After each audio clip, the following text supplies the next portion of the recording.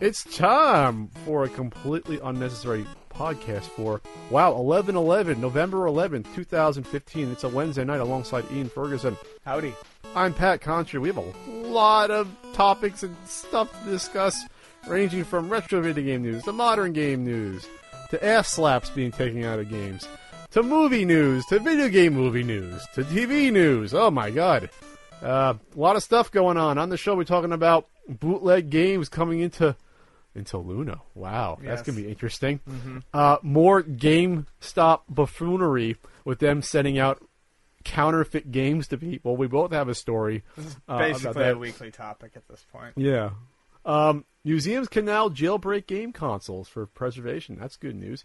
Facebook stealing YouTube videos and views. The scumbag seller is coming back.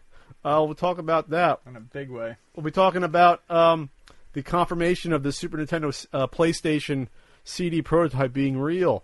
Bob Ross Twitch stream. What? State events found in St. Louis for $120 and it's now on eBay for $10,000. People up in arms about Street Fighter V changing Rainbow Mika's ass slap. That's just funny to even say that. Screw Attack is shutting down and getting rolled up into Rooster Teeth. Classic Game Room might be shutting down or changing. That's a very old retro, one of the oldest retro gaming channels on YouTube. MST3K Kickstarter. The Warcraft movie trailer. The Activision/Blizzard TV and movie studio starting up. Gem yanked from theaters. Ian reviews Peanuts. I talk about Spectre for 30 seconds. A Star Wars fan dies after seeing the new film. Aw. And no Q&A. We're going to be opening up your presents, though, this week. Ian, what's going on? Not a whole lot. I'm exhausted. I'm just working. Things have shifted drastically at work in the employee department. Someone got shit canned? Someone got shit canned, and Did you tell them yourself? Did you break the bad news? No, I didn't. Although I would. Would you Whatever. have gotten pleasure out of that? I've never had to fire someone. I've been in the decision of firing someone, but I was always never the person to actually break the news. No, I wouldn't have gotten a pleasure out of it. The person who we lost had been there for like 3 years. Basically the second longest employee besides me. So there was no pleasure in it, but there was just... guy wasn't doing his job anymore. Wasn't paying attention to schedules. Wasn't showing up to work when he should, and we had to let him go, which is going to make for a incredibly tense holiday season. But So if you're in the San Diego area or know anything about retro video games, be on the lookout for applications that will soon be probably, taken. actually. So that's good. Is there anything you recommend? Any past experience? You have to know what to count. You have to know how to alphabetize. Jesus Christ, he's not even joking. Like, these are seriously problems that we have with employees. So, make sure you can alphabetize. Make sure you can count up when you're making change. And realize that video games, video game knowledge is important. You can't get hired with no video game knowledge, but customer service comes first. If you're going to drop off an application, don't come in and talk to me immediately about all the games you play. I don't care. I would expect you to be playing games if you're applying. Be affable. Yes. We need social nerds. That's what I always say. We need non-introverted dorks. If Ian can get it done, you can get it done. That's what I say. Thank you, Pat. You're still enjoying the new gym. I'm trying the new gym out. Yes, It's always intimidating. A new gym is almost like a new place where you're living, because you go there every day, just about. At least I do, like 5-6 days a week. And it's very strange getting comfortable with the environment. Then you have like all the muscle guys looking at you like, hey, you don't belong here. And all the people doing the kickboxing trying to eye you down. It's like, I'm just here to work out. I'm just here to get swole. What's the difference? The guys practicing their wooden swords to very intense I haven't music. seen that yet. Yeah, it happens at night. If that happens, I will get into part of that. I fenced in college. I could probably hold my own a little They're bit. like wooden katanas, but not like Kendos. No, not kendos. Like, They're actually wooden katana blades. yeah, they're wooden katana Oh, blades. I'm down. I'd be able to. I thrust go a in the little bit. MMA room and I do my ropes and my TRX, and they're all off in the corner being highly dramatic. I picture Ian being good at drunken monkey kung fu. Probably That's his would be. preferable style. Yeah. Because we're not far off. Well, tonight we are. I guess he's actually drinking Crystal Geyser, which makes the finest bubbly mineral water on the planet. Reasonably priced. The book is getting done. Probably pre-orders next week, the week of the 16th, finally. And then that brings us to the NES Marathon on the 21st and 22nd that we are preparing for. We'll be testing next week. So if you're on Twitch and or YouTube. You might be on the lookout for maybe commentary on if it looks right, if the sound levels are fine. I mean, we'll see. We'll probably do it Tuesday or whatever. We'll see what happens with that Tuesday or Wednesday. And we're still taking donations, $25. You can choose a game at nesmarathon.com. We're still looking for sponsors. That's always fine. We're up to almost $4,000. Last I checked, we're almost at $4,000. We'll probably be at $5,000 before we start. A little below last year, but I'm not complaining, being that this year we have less time of prep than we did last year. About a week or two less, at least. 2 weeks, I think. We usually give ourselves a month, and I think we've only given ourselves like 2.5 weeks this year. And we have a sponsor. We do. This time out. So our new sponsor is Embraceware. Hey, Ian and Pat, we're big fans of the podcast and wanted to give back by contributing to the Patreon. My company, Embraceware, is currently working on several retro-style games and would like to invite anyone who's interested to be part of our insider team. We really want to connect with retro gamers, and gathering feedback during the game development process is key. To jump in, just email insiders@embraceware.com. That's insiders@embraceware.com. You can also check out our first published game, Shuttle Scuttle, at embraceware.com. Well, that's cool. And that's Jerry, right? That is Jerry, who is very active in the Patreon forums, which is always nice. It's always good. We love Jerry. Jerry's also one of my patrons. So I haven't had luck with electronics this year. Not at all. And so this goes back to my first LCD TV was an Olivia. Remember Olivia? They still sell them, I think. They were like the sort of bargain-priced LCDs, but they actually were decent quality. They weren't just crap. And so we're talking 2006, getting a 37-inch LCD, which are probably 5 times as heavy as the ones that they are now. They're still thick. I spent like $1,200 in 2006 for an LCD 37-inch 1080i TV, not even P. That's before they were all even P yet. Yeah. They're still I. Which, by the way, it doesn't matter that much because, here's a spoiler for you all, most cable stations, 95% don't broadcast in 1080p. It's still 1080i. Whoops. Well, anyway. You have to realize that we're talking to a bunch of people who play video games. That's when it matters. Sure. But that's people don't know that most don't even do it 1080p cable stations. So then that lasted, it lasted a good 9 years. That Olivia survived the move, survived the big Russian Olag. Frank has a story about that when he moved my stuff in and threatened me. He extorted more money out of me to get me to move the stuff in. That was nice. That was a good time back in 2009 when I moved here. So that TV survived the move. It survived until last November or October. It was right before the marathon. It was like a week before. Something usually goes wrong before the marathon each year, and last year it was the TV. So I got a Vizio refurbished smart LED TV. It was like $450, good deal, 50-inch. It lasted 11 months only, unfortunately, before the audio would be there, but this video not. And after looking into it, after I already got rid of it, it seemed like it was probably an issue with the board. You could have opened it up, put a board in, and it could have been fine. I don't have the time for that. I don't. I really don't. So what happened was I tried to return it because it was actually still under warranty. It was a year warranty, and so I had about 3 weeks left. So I was like, I was lucky. They would have accepted a return.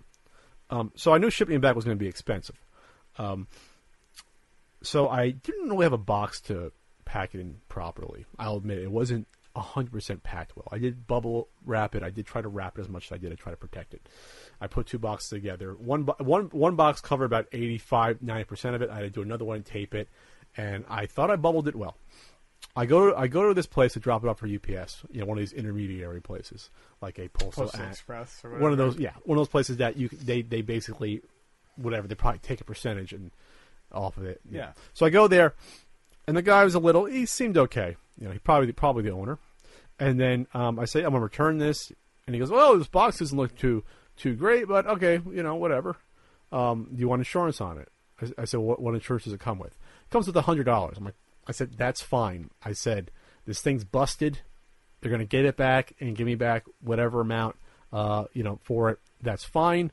I figured if I paid to get it professionally boxed and professionally packaged, it probably would have cost me $150 easily. Think about those big, huge boxes you have to get and the foam thing. Not cheap. No. And then it would have cost me even more to ship it because it would have weighed like twice as much. So I'm thinking, I take the gamble. It cost me about $63, something like that, to ship it. with $100 shorts. And he kept asking me if I wanted the insurance for the full $400. I thought that's strange. If he thought that the box wasn't sturdy enough, why does he want more money out of me? It probably would have cost me whatever, an extra $25, $30, $40 for that. Whatever.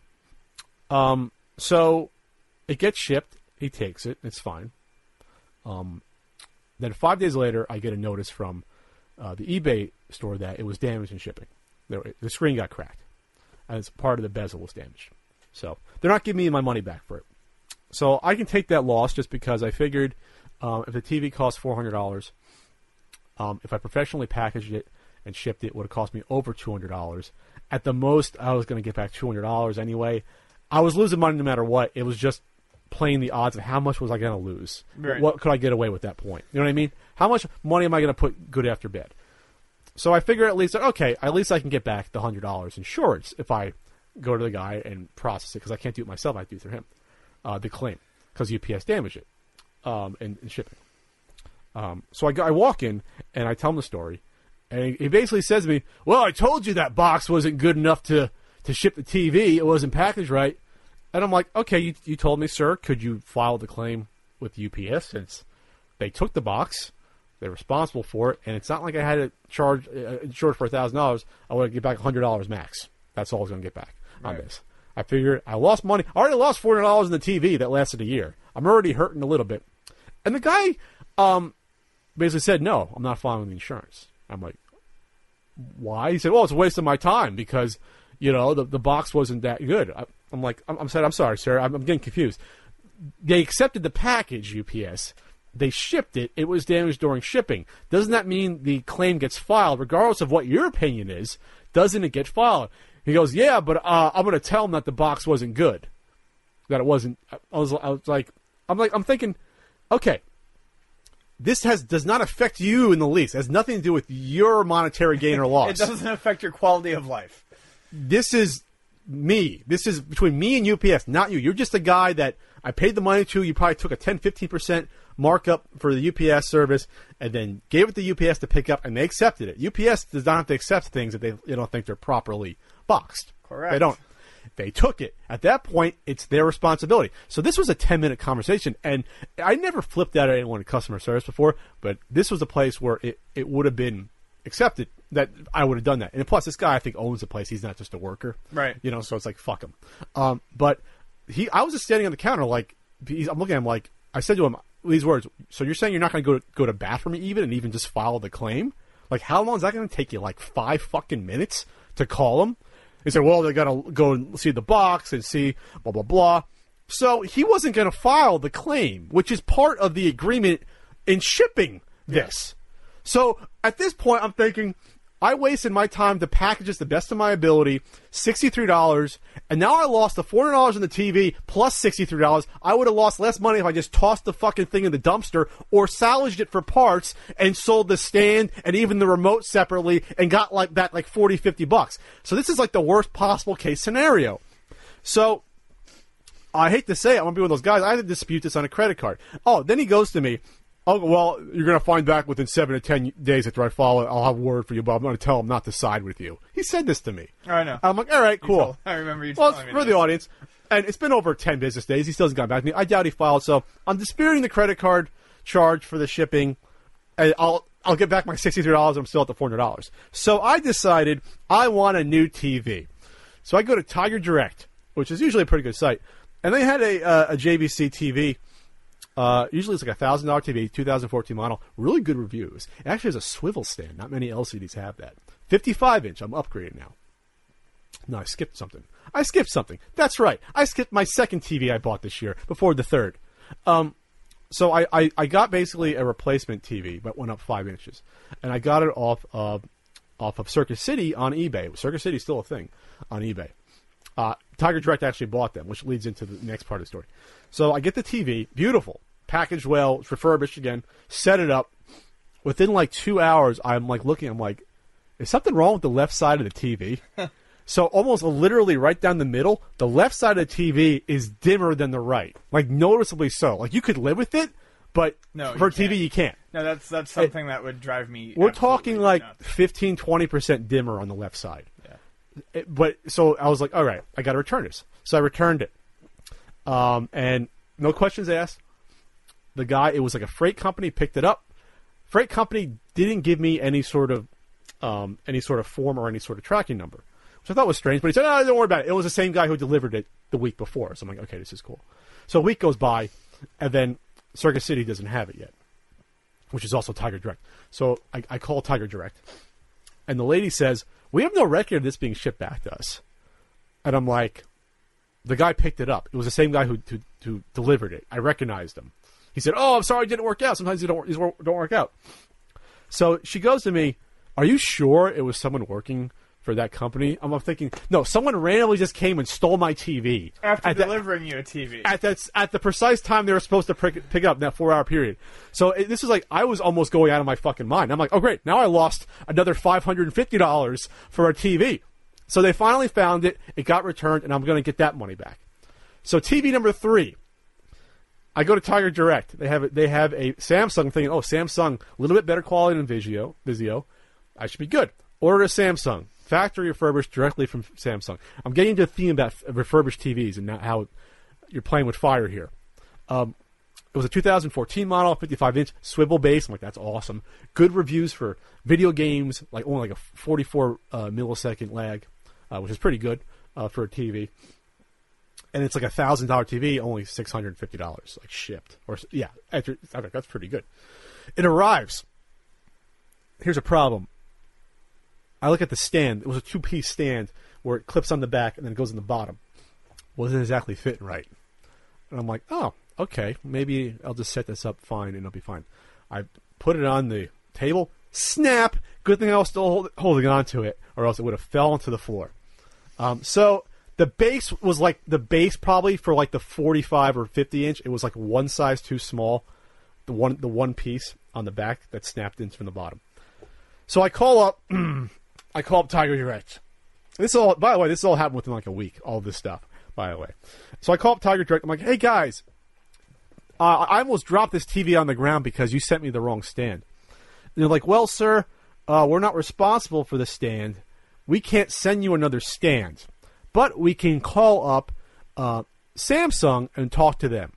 So I'm now on a group call with some customer service person in India calling up Samsung for a conversation about who's responsible for sending me a new stand. That's all I want, a $50 stand. In retrospect, I should have just went on fucking eBay and bought one. Because I didn't even get a chance to turn the TV on to see if it even worked, to see if both sides were lit correctly. It probably was fine. I don't know why I didn't just buy a stand, but I figured this is bullshit. I shouldn't have to buy a stand. They sent me the wrong stand. They should send me one. So Samsung's like, yeah, we don't send them directly, but here's a number, it's like J&J TV supply parts. You can call them and say, I said, am I responsible for this? You sent me, it wasn't packaged correctly. Shouldn't you be your responsibility? And they're like, well, sir, it's up to the person who sold it to you, and that's Tiger Direct. And then the Tiger Direct representative on the phone time starts arguing with the Samsung representative about, no, we only get this from you, we don't offer the parts. And they go back and forth for like a few minutes. And I'm thinking, this is like a nightmare. Because now I have a TV with no stand, it's snapped, and no one wants to take responsibility. So finally, I'm like, okay, Tiger Direct, what are my options here? She said, well, we don't have the stand. Okay. Do you have a replacement TV? We do not have a replacement we can send you. I'm like, okay. What are my options? You can return it. Great! I'm returning another TV. I'm returning 2 TVs within a week. So I returned that TV as well. So now I'm waiting on credit back on 2 TVs, and I have a dispute over a fucking asshole piece of shit who didn't want to do his job to put in a UPS claim for me. All because of refurbished TVs. I'm not saying all are bad. I'm just saying I've had awful luck with them. I bought 3 TVs within a year, and I have no TV over there. I would never buy a refurbished TV. The Vizio lasted 11 months. It was fine. So now I don't have a TV. Now I'm like, have a psychological sort of like a shield against buying TVs. I haven't had a TV like in 2.5 weeks now. I'm like looking at that space and I'm like, I'm afraid to buy a TV. I'm like afraid now. So I'm money in the hole. I'm like $450 in the hole. It could be more if I don't get the credit back for these 2. Thank God I kept the shipping boxes for both of them just in case. So they come out with bullshit saying it's damaged. I'm saying no. So maybe you should spend the extra $300-400 and buy a new TV and get that 4-year warranty and spend the extra $60-70 and it might be worth it. So, we like to talk on the podcast about bootlegs and blank CDs with things printed on them for expensive games and repro labels. Counterfeits are called in the biz. Yeah. Really counterfeit. And people like to try to defend these things, especially like these repro I'm only the labels one and using stuff it. like that. It's just for me. Right. We've been saying this for 2 years. Well, Luna has had its fair share of, Game Boy Advance and Pokemon bootlegs come into the store. And, they're pretty easy to spot. We usually keep a couple on hand to teach the new employees how to, figure out what's real and what's not. You have a training guide? The training guide is me handing them 2 games and telling them to pick the real one. But we haven't seen, at least not in many, many years, anyone try to pass off an expensive game of worth, or a game of worth. And we were having, every year we have 2 sales. We have 2 buy 2 get 1 free sales, usually one in the spring and one in October, which is a slow month right before the holiday season. And I was at the La Mesa location, which is the busiest. And the day that this occurred was the busiest money-making day we've ever had in 13 years. So when we opened, when I say we were packed, we were packed. Fresh panties all around. And guy walks in. I'd seen him before. I've had trouble with him before. He was always kind of a prick. Walks in and drops a large box of Nintendo 64 games on the counter, and then a smaller box with a few Nintendo games and a few Super Nintendo games in there. And immediately says, doesn't ask, but says, "You're going to tell me what each one of these is worth." And I look around, and like, the N64 stuff is all sports games. Like, literally all sports games and a couple imports that we wouldn't take in, because they have domestic releases. Jeremy McGrath Motocross? Yeah, I'm sure that was in there. A lot of Maddens.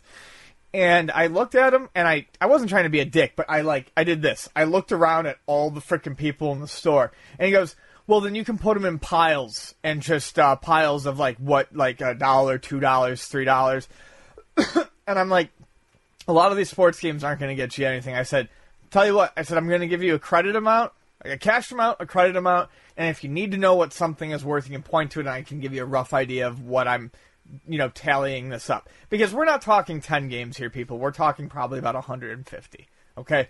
It's unreasonable to expect me to sit there and itemize a bunch of fucking sports games. So, he's with his buddy. He walks away. I can tell he's saying some snide bullshit. And he's over in the game.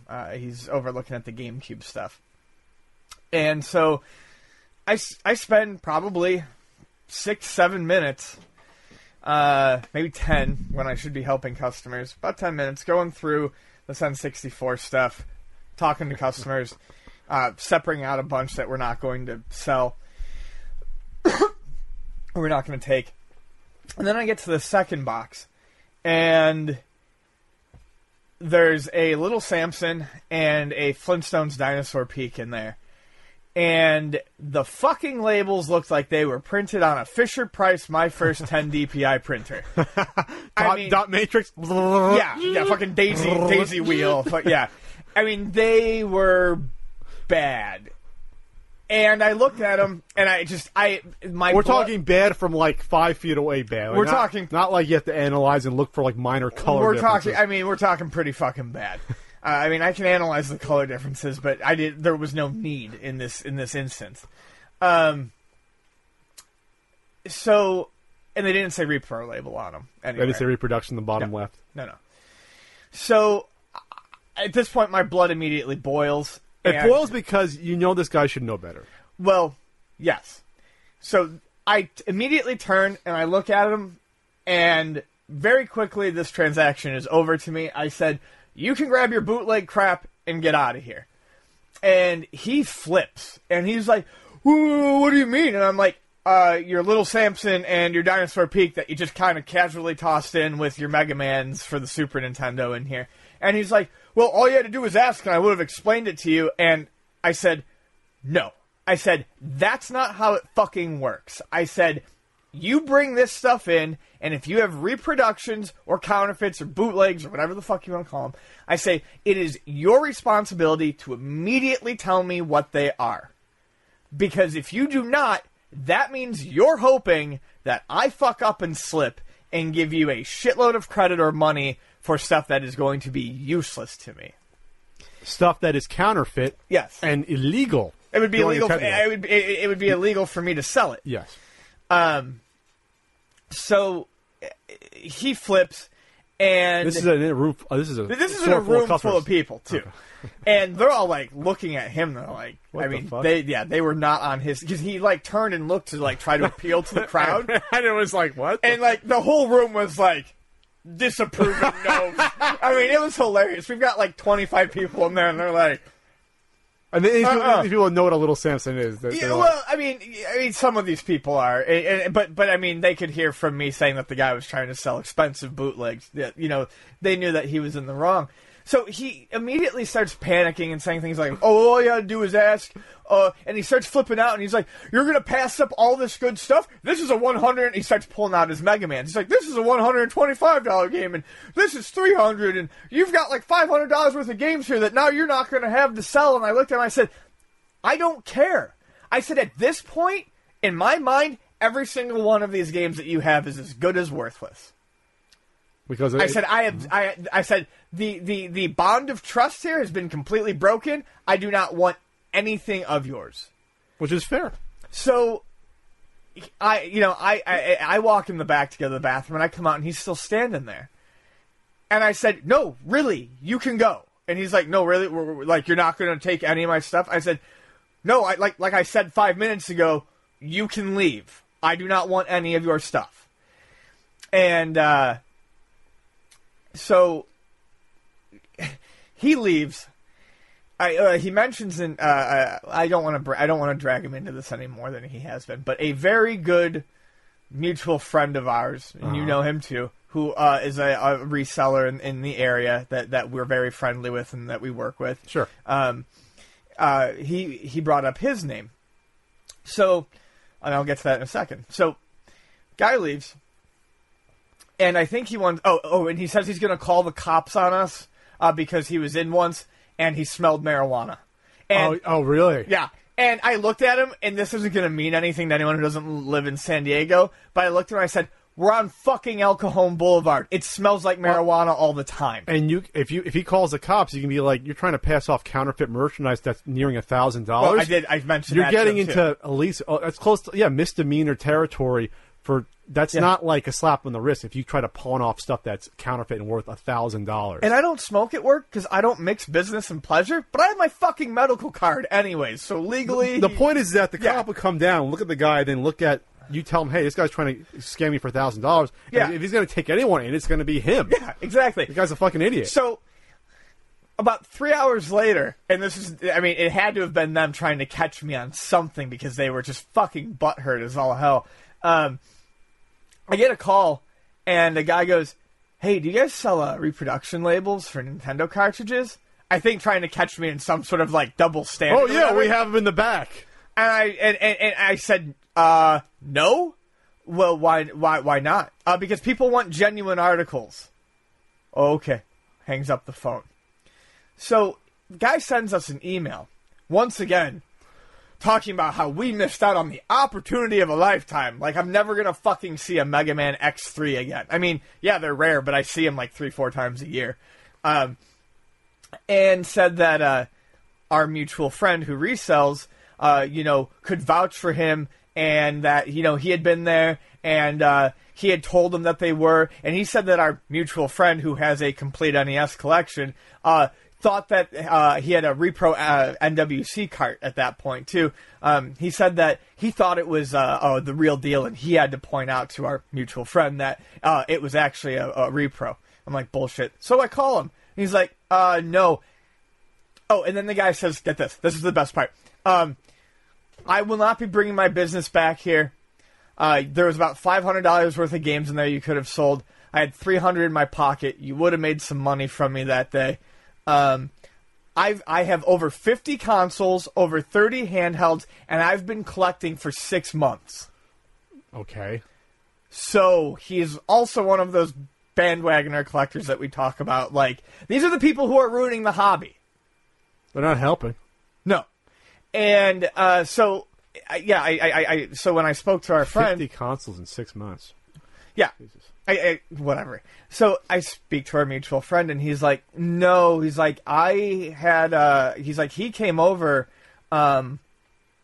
he's like, about 3-4 months ago. He said he had just started collecting, and he showed me them, and immediately I told him they were fake, and he was in disbelief, and I pulled out my legitimate copies of both those games and put them side by side Christ. and showed him that they weren't real. So basically, this fucking moron thought that he, in his first 2 months of collecting, stumbled upon 3 holy grails of NES game Little collecting. Samson, Dinosaur Peak, and an NWC card. Oh, the NWC, was it the retro USB one, or was it just a... That I don't know, because it was not in the box that he had brought to So he Luna. paid a decent amount for all 3, got screwed over because he thinks Who he's knows? the man. Yeah. He wants to get his money back on someone. Yeah, That's probably what happened. no, that's exactly what happened, and he did it on a sale day because he knew I would be busy and would hope that I wouldn't see them. So he's an asshole. You call the man on it. He's a dick. Yeah, and the easiest way to know that they have devious intentions is when they get overly defensive. Sure. If the guy was like, shit, really? Yeah. Surprised, You know, it would have generally been surprised. Yeah, And you know, disappointed. it might have been, or like, yeah, I mean, because at that point, if it was legit, he would have been fucking crestfallen. And he wasn't.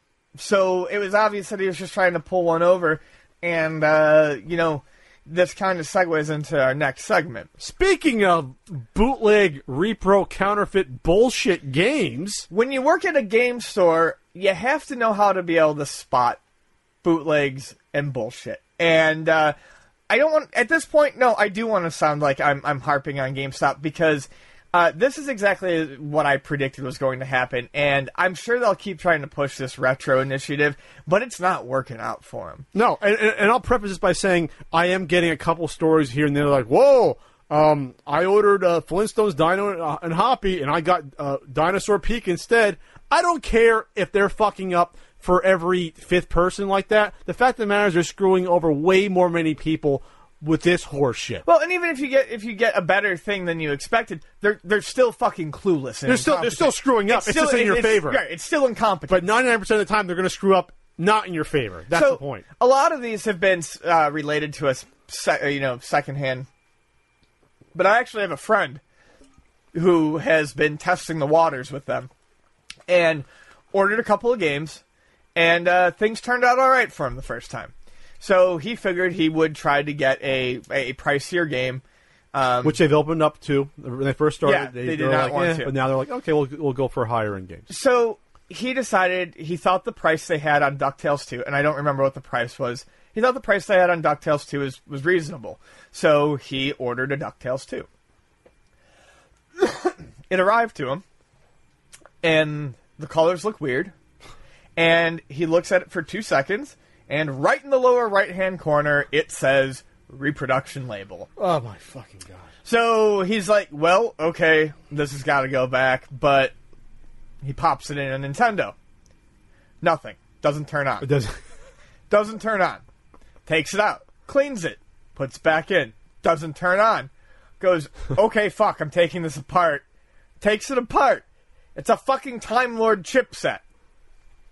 Even more fucked up, it looked like someone took a screwdriver and dug across the traces that are just above the pins to cut them so that it wouldn't turn on. Theory being, if someone is afraid of something getting traced back to them and they sell a DuckTales, right, and it doesn't turn on, period, well, then that's better than them trading in a worthwhile game and it turning on and being something else. You know what I'm saying? Oh, like at that point, so there's I mean that's the story. Okay, so let's go through this again for the 80th fucking time. A person brings a clearly counterfeit, repro label, expensive $200 plus game into a GameStop. Is DuckTales 2 that high? I don't. Whatever, sure. They bring it into GameStop. The frontline employee can't even see the fucking reproduction on it. Yep.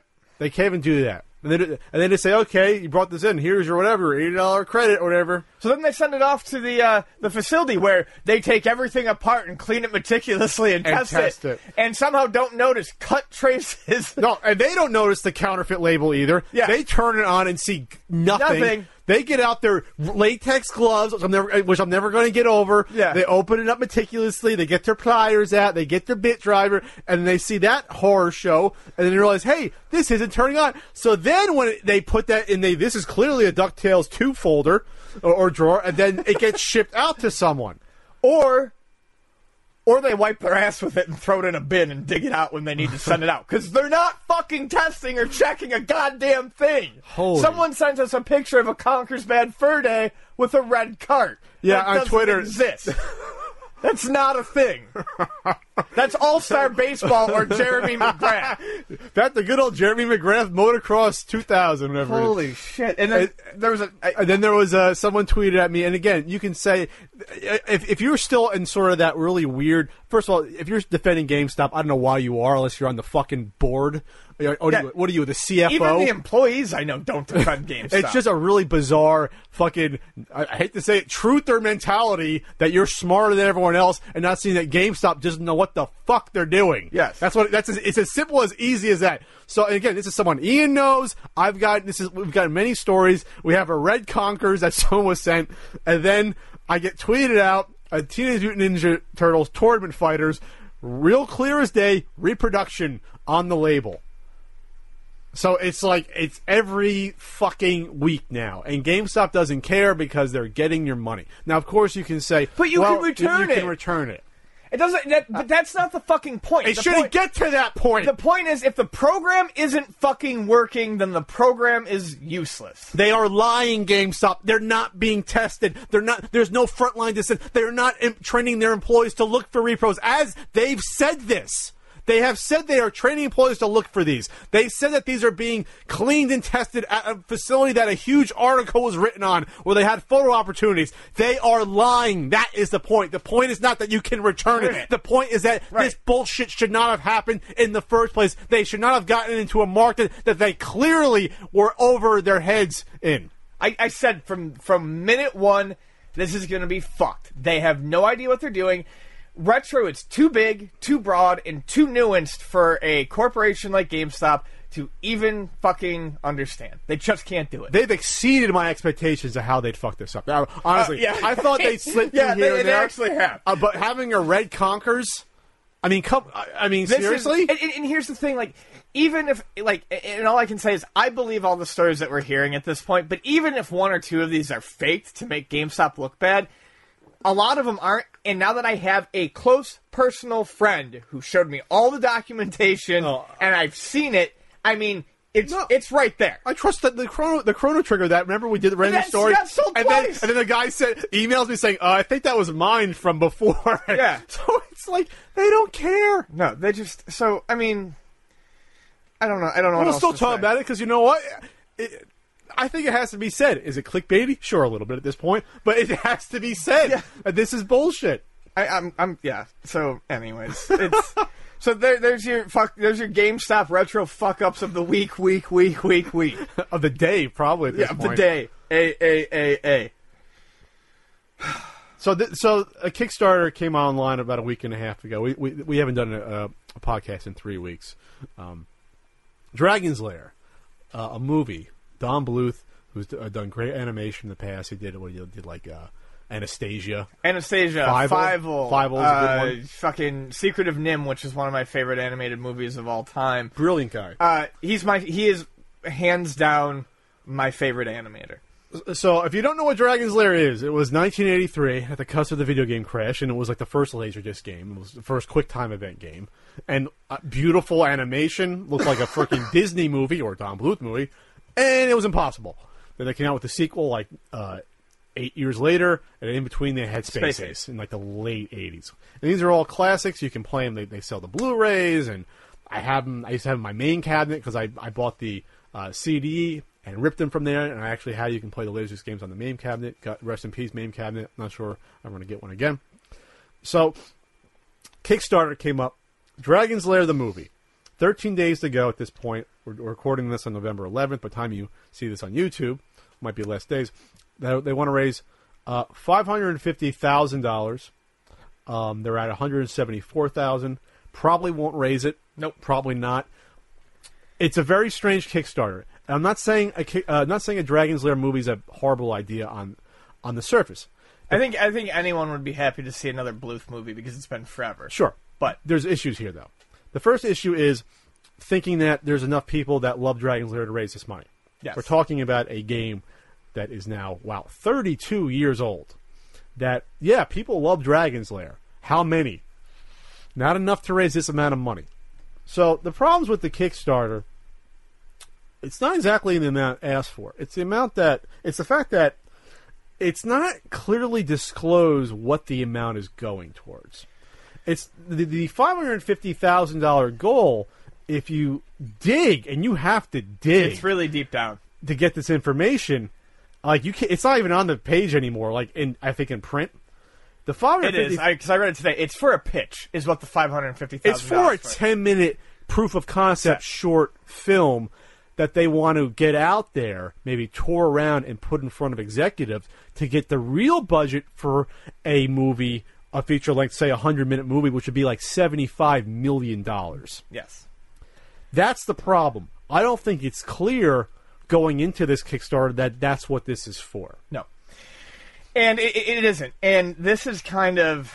well, first, my take on Dragon's Lair. It's a game. It's so old, but people like animated movies. If people didn't know the property, I don't think that would necessarily stop people from going to see it. It would just look like any sort of medieval type of animated movie. So I don't think the property is the issue. I have an issue with how this money is being used, especially because I thought they said they had it budgeted at, they had budgeted at $70 million. My problem is that this is very, very much an example of what is fucking up Kickstarter and Indiegogo. Because this is completely ruining the general layman's idea of what things really cost. Mm-hmm. So when something like this has $550,000, people are like, oh, then that's what an animated movie costs. Now, honestly, they probably shouldn't think that, but there are people who are going to. So, and this is traditional animation, too. Right. There are people who are going to. When Koji Igarashi did Bloodstained, the guy from Castlevania, he was looking for, I think, $500,000, right? People are like, oh, that's what it takes to make a game. No, he had 4.5 mil ready to go towards the game. People are using this too much as a gauge of interest. And what this is doing is it's fucking it up for people who are trying to use crowdfunding in a real way. So, for instance, a quick example. There's an RPG, Indivisible, that's being made by the people who made Skullgirls, which is a fighting game. They are asking for a lot of money, and they've clearly listed why and what their budget is. Mm-hmm. People are flipping out because they think they're asking for way too much money. They're not. What they're doing, smartly, is asking for their whole budget so that they don't have to come out and be like, we're out of money. They're using it the real way. Or a lot of games, you never see the game you Kickstarter. Right. So they're trying to avoid that. But what happens is it's things like this Dragon's Lair Kickstarter where it's just for a 10-minute teaser and not a movie, yet they're kind of obfuscating that. That hurts everyone else's chances at a legitimate Kickstarter because then the real budgets look overblown to the general public. I'm trying to see this information on the page of that it's for this 10-minute proof of concept. All I know is that I saw it earlier. There was two different Kickstarter videos. The second one doesn't say that at all. They had a first one that did. Yes. Now, I'll talk about that right now. Maybe that's what I'm thinking. So the second one, they changed out the Kickstarter video. When you go to Kickstarter, usually there's like a pitch video. This isn't even a pitch. It just goes over like Don Bluth's past. Right. It starts with Secret of Nim and then goes into other movies he's done. It sounds like this is recorded for something totally different, and they stuck it here because the first video was an absolute mess. Holy shit! And I don't want to get on the people involved. They mean well, but the first, and it's still up on Don Bluth's YouTube page. If you search for it, the first Kickstarter pitch was like a couple of guys, older gentlemen, talking about, hey, they're like some middle America town, saying, oh, we love Dragon's Lair. Let's go see Don Bluth. They visit Don Bluth at his some theater. weird theater company, Well, that's what he's been doing. which is fine, but then not really talk about Dragon's Lair at all, or what's going on with this project. It then proceeds in some really bizarre Wizard of Oz sequence with actors in full regalia and makeup. You got to see it. I mean, it's just I had to start clicking Don? through because some parts were a little rough. Don, I love you, Don. This is not the way to go, buddy. This is not the way to go. And I'm saying this with my own Kickstarter pitch on the horizon. That's not the way to go. So then at the end of that video, they do at the very tail end say They talk about it. that Where the money is. That this $550,000 is going to a 10-minute proof of concept video, Right. to get us to raise it for $75 million at the tail end. That shouldn't be at the tail end, but now that video is not even on the Kickstarter page anymore. That's my issue. Probably because it was embarrassing, and probably Oh, it because was very embarrassing. Probably because Don Bluth looked unexcited the entire time. It almost came off like he wasn't the guy running, or wasn't the guy who had the initiative to do it. Yeah, and I can't tell what was acting because they were trying to pull him out of his animation retirement, but like he just didn't seem like he had any interest in fucking doing it. So $75 million. I don't know anything about traditional animation at this point. I do know that traditional animation takes a hell of a lot longer to do than even assisted hand. Like a lot of times now they start with the hand and then use a computer to fill in the gaps and stuff. So that's a lot of money for an independent animated movie. That's just a lot of money, even to get there. Obviously, they couldn't say we want $75 million for Dragon's Lair, and we know was going to raise it. But even if they hit this goal, I don't see a studio green lighting this for like the risk for a $75 million animated movie that's not Pixar. Sadly, there's a reason why we do not see traditionally animated movies anymore. But they still come out few and far between. Yeah, you had that Disney few and far Disney between. Princess one, Princess and the Frog, 9 years ago. That could have been one of the last ones, but that made a lot of money. But I'm just saying, like, they're not. Yeah, they're not in abundance. They take years and they take a lot of money because you are drawing every frickin' frame. We're talking, a million frames, of a movie that's being drawn. Obviously, they look beautiful. You can't match the look of it. And that's what Frank complains. Oh, it's not traditionally animated. I'm like, hey, Frank, do you want to see these movies get made or not? I mean, that's what it comes down to. You can try to fudge it and go in between. So it's just. I don't wish it ill will. It's just not. It doesn't seem right. It's almost like you'd rather see a Kickstarter for a Dragon's Lair 3 game. Actually, there was a Dragon's Lair 3 sometime in the 90s, but I think it was an adventure game. It wasn't like a QuickTime event. There was a Dragon's Lair 3D, which is was I believe called was supposed to be the. But what if they raise this money and then how much animation's in a Dragon's Lair game? 20 minutes. The original. I think it's like 17. So that for whatever reason, wouldn't that number that be? sticks in my Wouldn't head. that sort of fulfill that sort of itch? I mean, is there really a full narrative of Dragon's Lair you want to see? Yeah, I'd Really? rather With I'd rather Dr. just play another Dragon's Lair game. So maybe that's where I'm looking. And $75 million, that's just gonna. Yeah, no studio would green like that. It'd make like $10 million at most. There's just no interest in it. Plus, it's not even for kids. So you have a traditionally animated movie not for kids. And the last time that happened was that the one that came out like 2000, that sci-fi one. Janine Garofalo did one of the voices. Oh shit! I can't remember the name. Something but I remember it. AE, whatever. Yeah, I was gonna say something AE too. And that bombed horrifically. And that was the last time they attempted that. So, all right, very strange. Here's some good news. There have been some changes to the way people can deal with video games that have DRM but that the companies are no longer supporting, and also some good news for museums that are preserving video games. So basically, the Electronic Freedom Foundation is an organization that tries to preserve digital media, and every 3 years, you can basically look for exemptions to copyright law. You can basically kind of like petition for exemptions.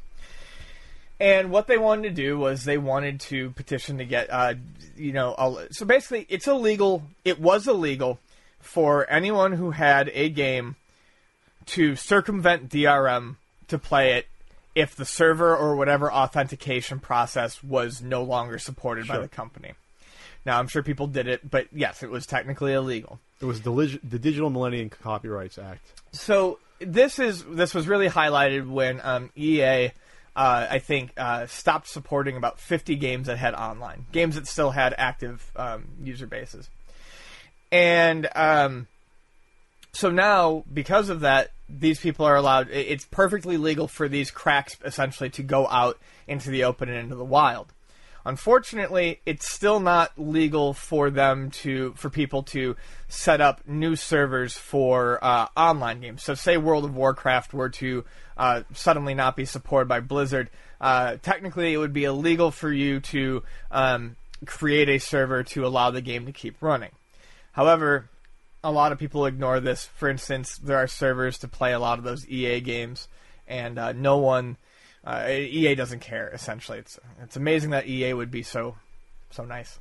But the cooler thing is, museums can now jailbreak consoles if it's required to preserve a game or to have a game play that, for whatever reason, would no longer be able to run due to publishers no longer supporting it.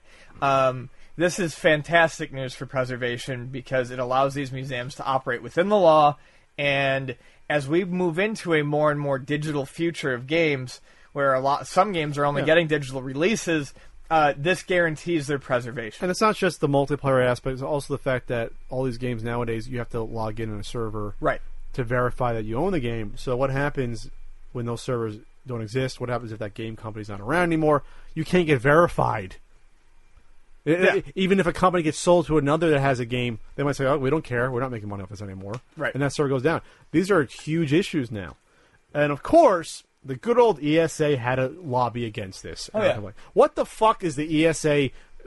How does this burden you? Some sort of museum somewhere is going to be pirating this software? You really think that's going to be happening? It's a slippery slope. Yeah, well, but that's the thing. I mean, it is essentially pirating, but it's for the sake of preservation. What is it? What is the ESA's? What is their alternative? Do they even have an alternative to this? No, they don't care. No, of course they wouldn't have an alternative. They're just lobbying for all the big game companies. And it's one of those things where we're not going to get into a video games as art conversation, but they just don't see any worth in it, and they don't understand why it would want to be preserved. It's people who are out of fucking touch with modern day reality. The ESA, which is basically the lobby group for the big companies, the Electronic Software Association, they probably have the EA coming to them like, we don't make money on this, we can potentially lose money down the line, so just say no. They don't give a shit. No. They don't care about the game you bought 5 years ago you can't play next year. They don't care. So it's just selfishness. I mean, you couldn't even probably quantify how much money could be lost by this is just letting like internet archive sites and museums do this. Like, what are you losing?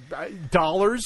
It's just weird to me too that, I mean, it makes total sense that video game players would want to preserve what they love.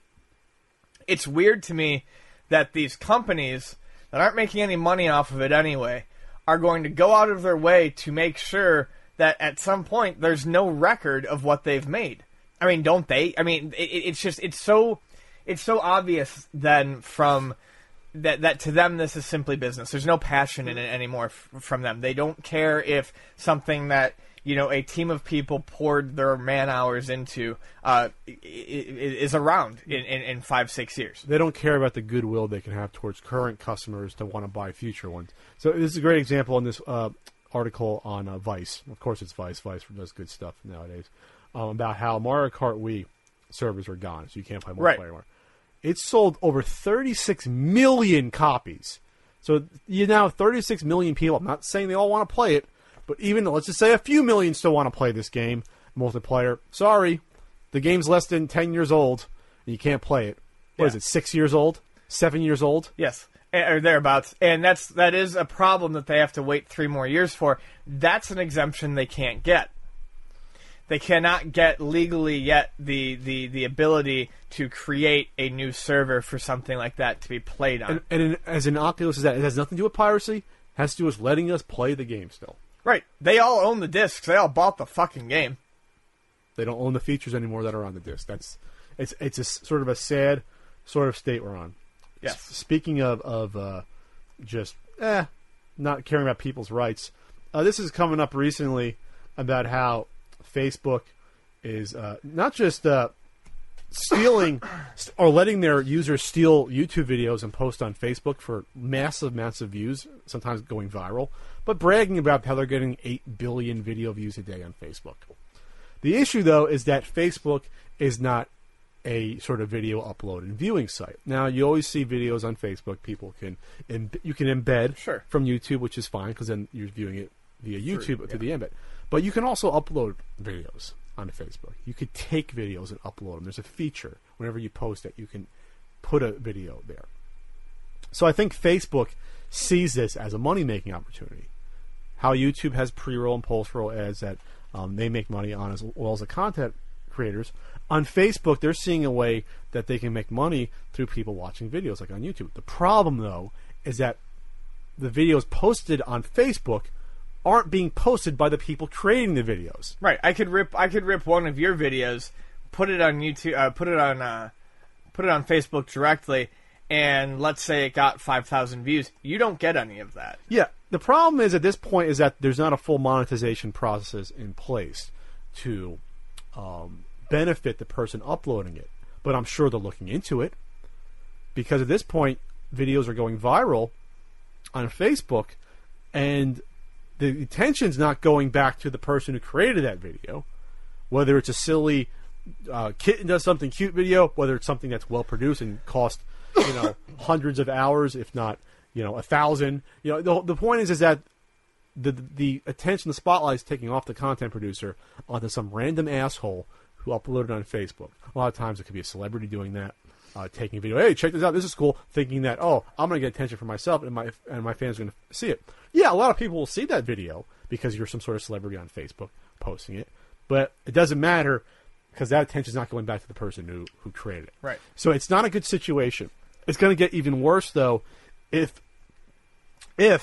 Facebook puts in a plan to monetize these videos and have the money go back to the person uploading it. Now you're in a really bad situation because then, like you said, you can have people taking these videos that may got 100,000 views, 10,000 views on YouTube, and then someone puts it on Facebook, it gets 1 million views, and guess what? That money's not going back to that person for those views.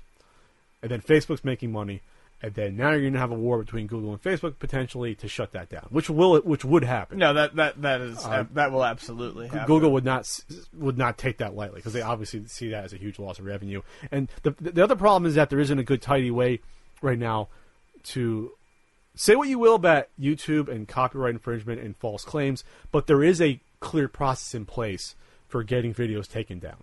Facebook, there's not really one for that. People can post, even people like photographers and digital artists have complained that their images have been taken, stolen, and posted and gone viral on Facebook without them knowing. No accreditation. So there's no way to stop. There's no clear cut way to do that. There is a process in place, but it's not as clean and simple as the process on YouTube, which is mostly automated, like parts of it. So it's not something that is going to affect me personally at this point, but it's something I think to watch out for in the future. There's a great video on YouTube you can watch from In a Nutshell that goes over this, how it's starting. That's obviously not good. And that can only go up if they're going to put in some sort of weird monetization of other people's work. That'll just keep increasing. So that means you get like some sort of weird like angry video game nerd Facebook page that's unauthorized, and people would start posting James's videos instead of watching on YouTube, which would be awful. We haven't done this in a while, have we? No, we haven't. Now I'm going to put in the reverb for you guys. The scumbag seller of the week. I said I'll put the reverb in later. Yeah, well, reverb that reverb. This is a fucking mess of a story. You can start it then. Okay. Sorry, so it's down under. Someone Atari in games Australia put an Atari up for sale. Put an Atari?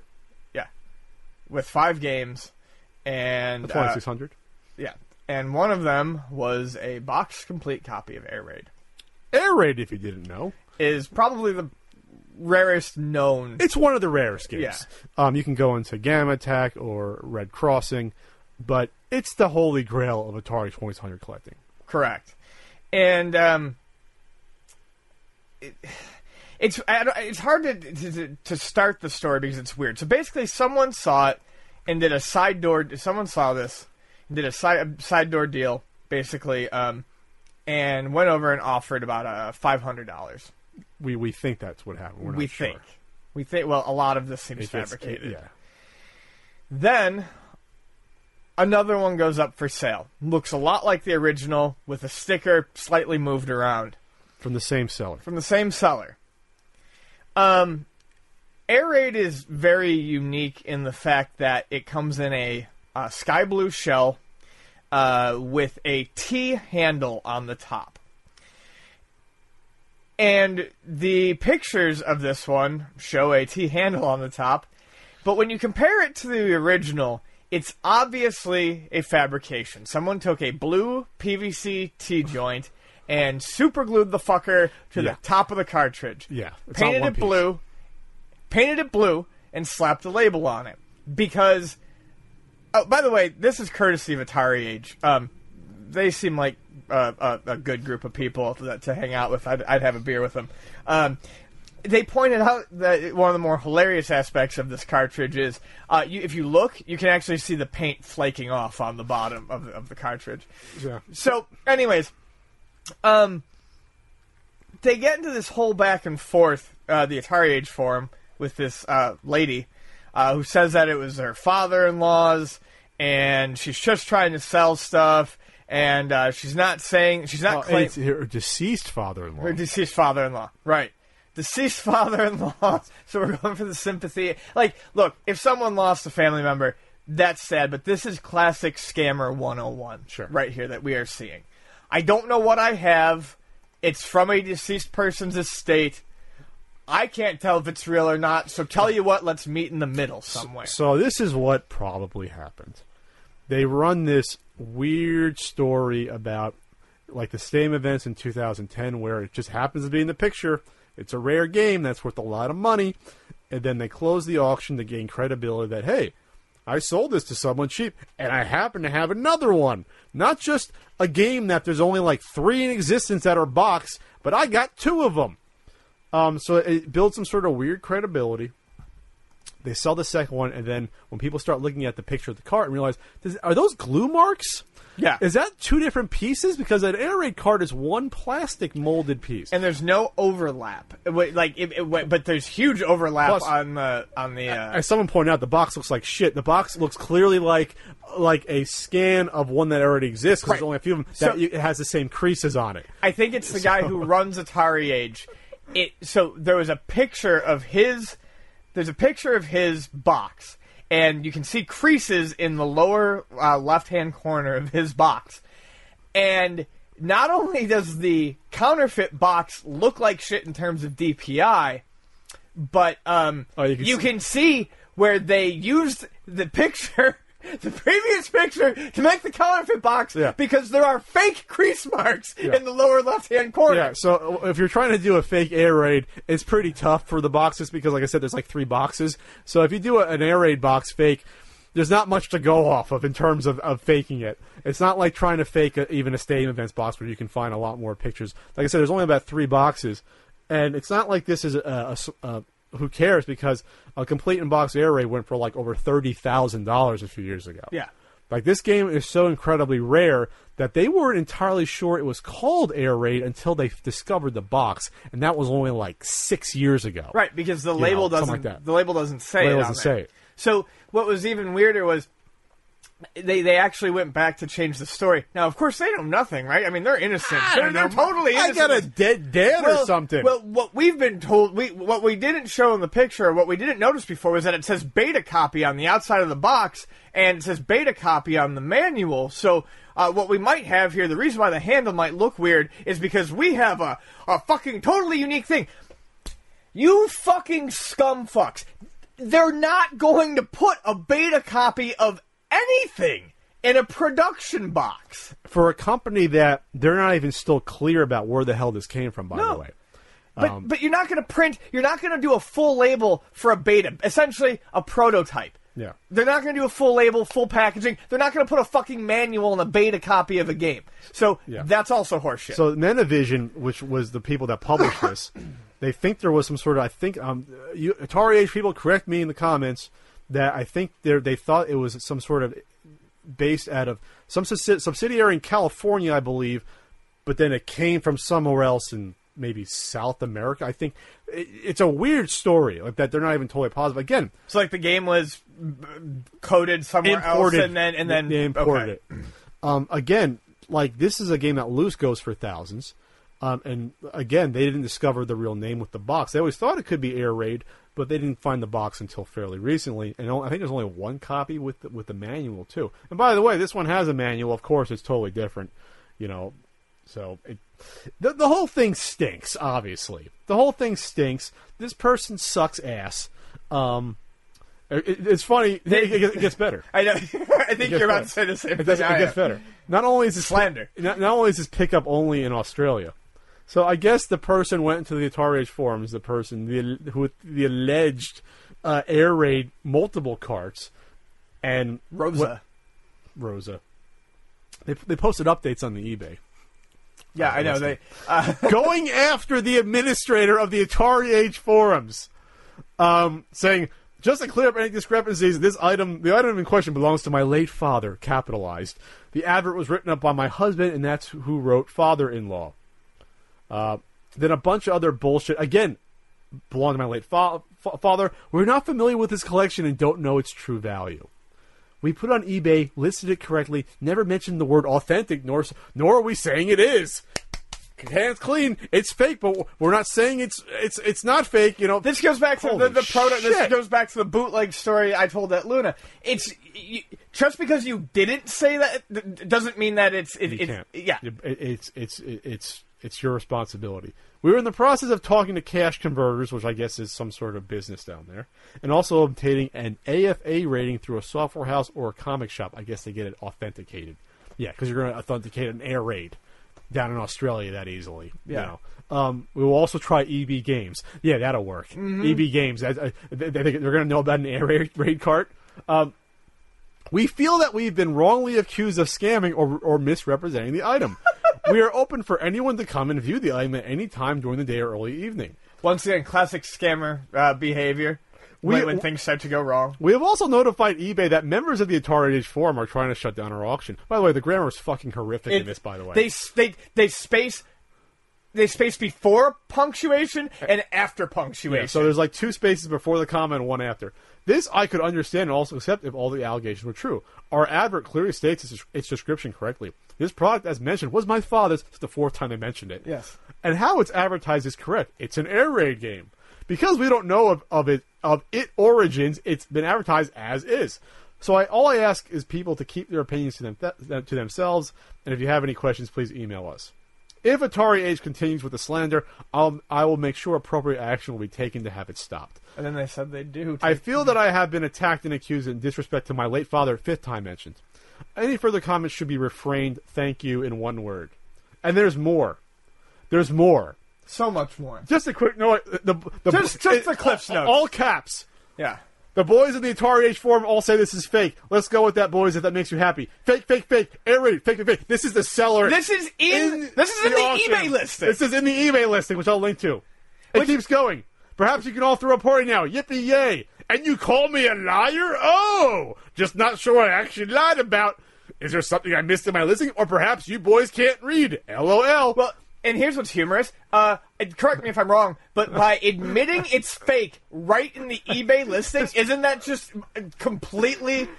destroying the terms of service? There's more than in big bold capital. Atari Air Raid, old reproduction. Old reproduction. Yeah, I'm sure they glued one together in 1986.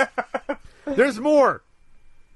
In saying that the above about being an old reproduction, we do not know for sure after receiving. It's fucking batshit crazy. No, it's insane. This is absolutely. No. I hope they add us to this auction because this is great. Add me.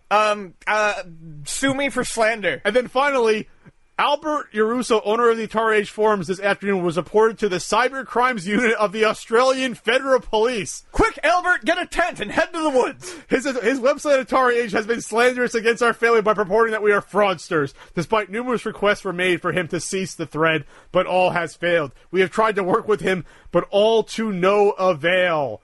Two spelled wrong, T-O-O. All emails and website links have been forwarded to the AFP for review against him in defamation and bullying, which is a serious crime, and carries a prison sentence if convicted. I'm sure the U.S. would extradite right away to Australia. This is very serious. You fucking bully trying to keep people from buying fake bullshit. It's just insane. I would like to thank Atari Age for giving us 2 fantastic threads in about 2 months, because they really have. Just the best work reading I've had in a minute. I want to see this added to this thread. Yeah. And there's questions and answers too afterwards. But this is the best, could be the best scumbag seller ever.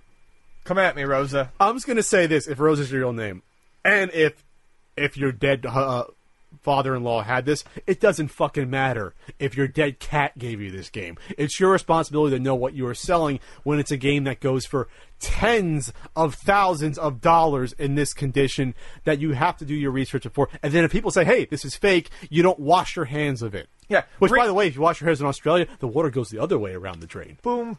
Yeah. Reoccurring theme in this podcast. You cannot try to pass off something as fake and then be like, and then when someone calls you out afterwards, be like, oh, we didn't know, or oh, all you had to do was ask me, or oh, we weren't claiming it was real. You can't do that. You cannot claim ignorance. It doesn't work with the police. It doesn't work. It doesn't work in a court of law. And please add us to this eBay listing. It would make my day. It would. It would be an honor, Rosa. Yes. So, a follow-up on the Nintendo PlayStation prototype system. Hey, guess what, all you doubters? It's fucking real. Chemtrails.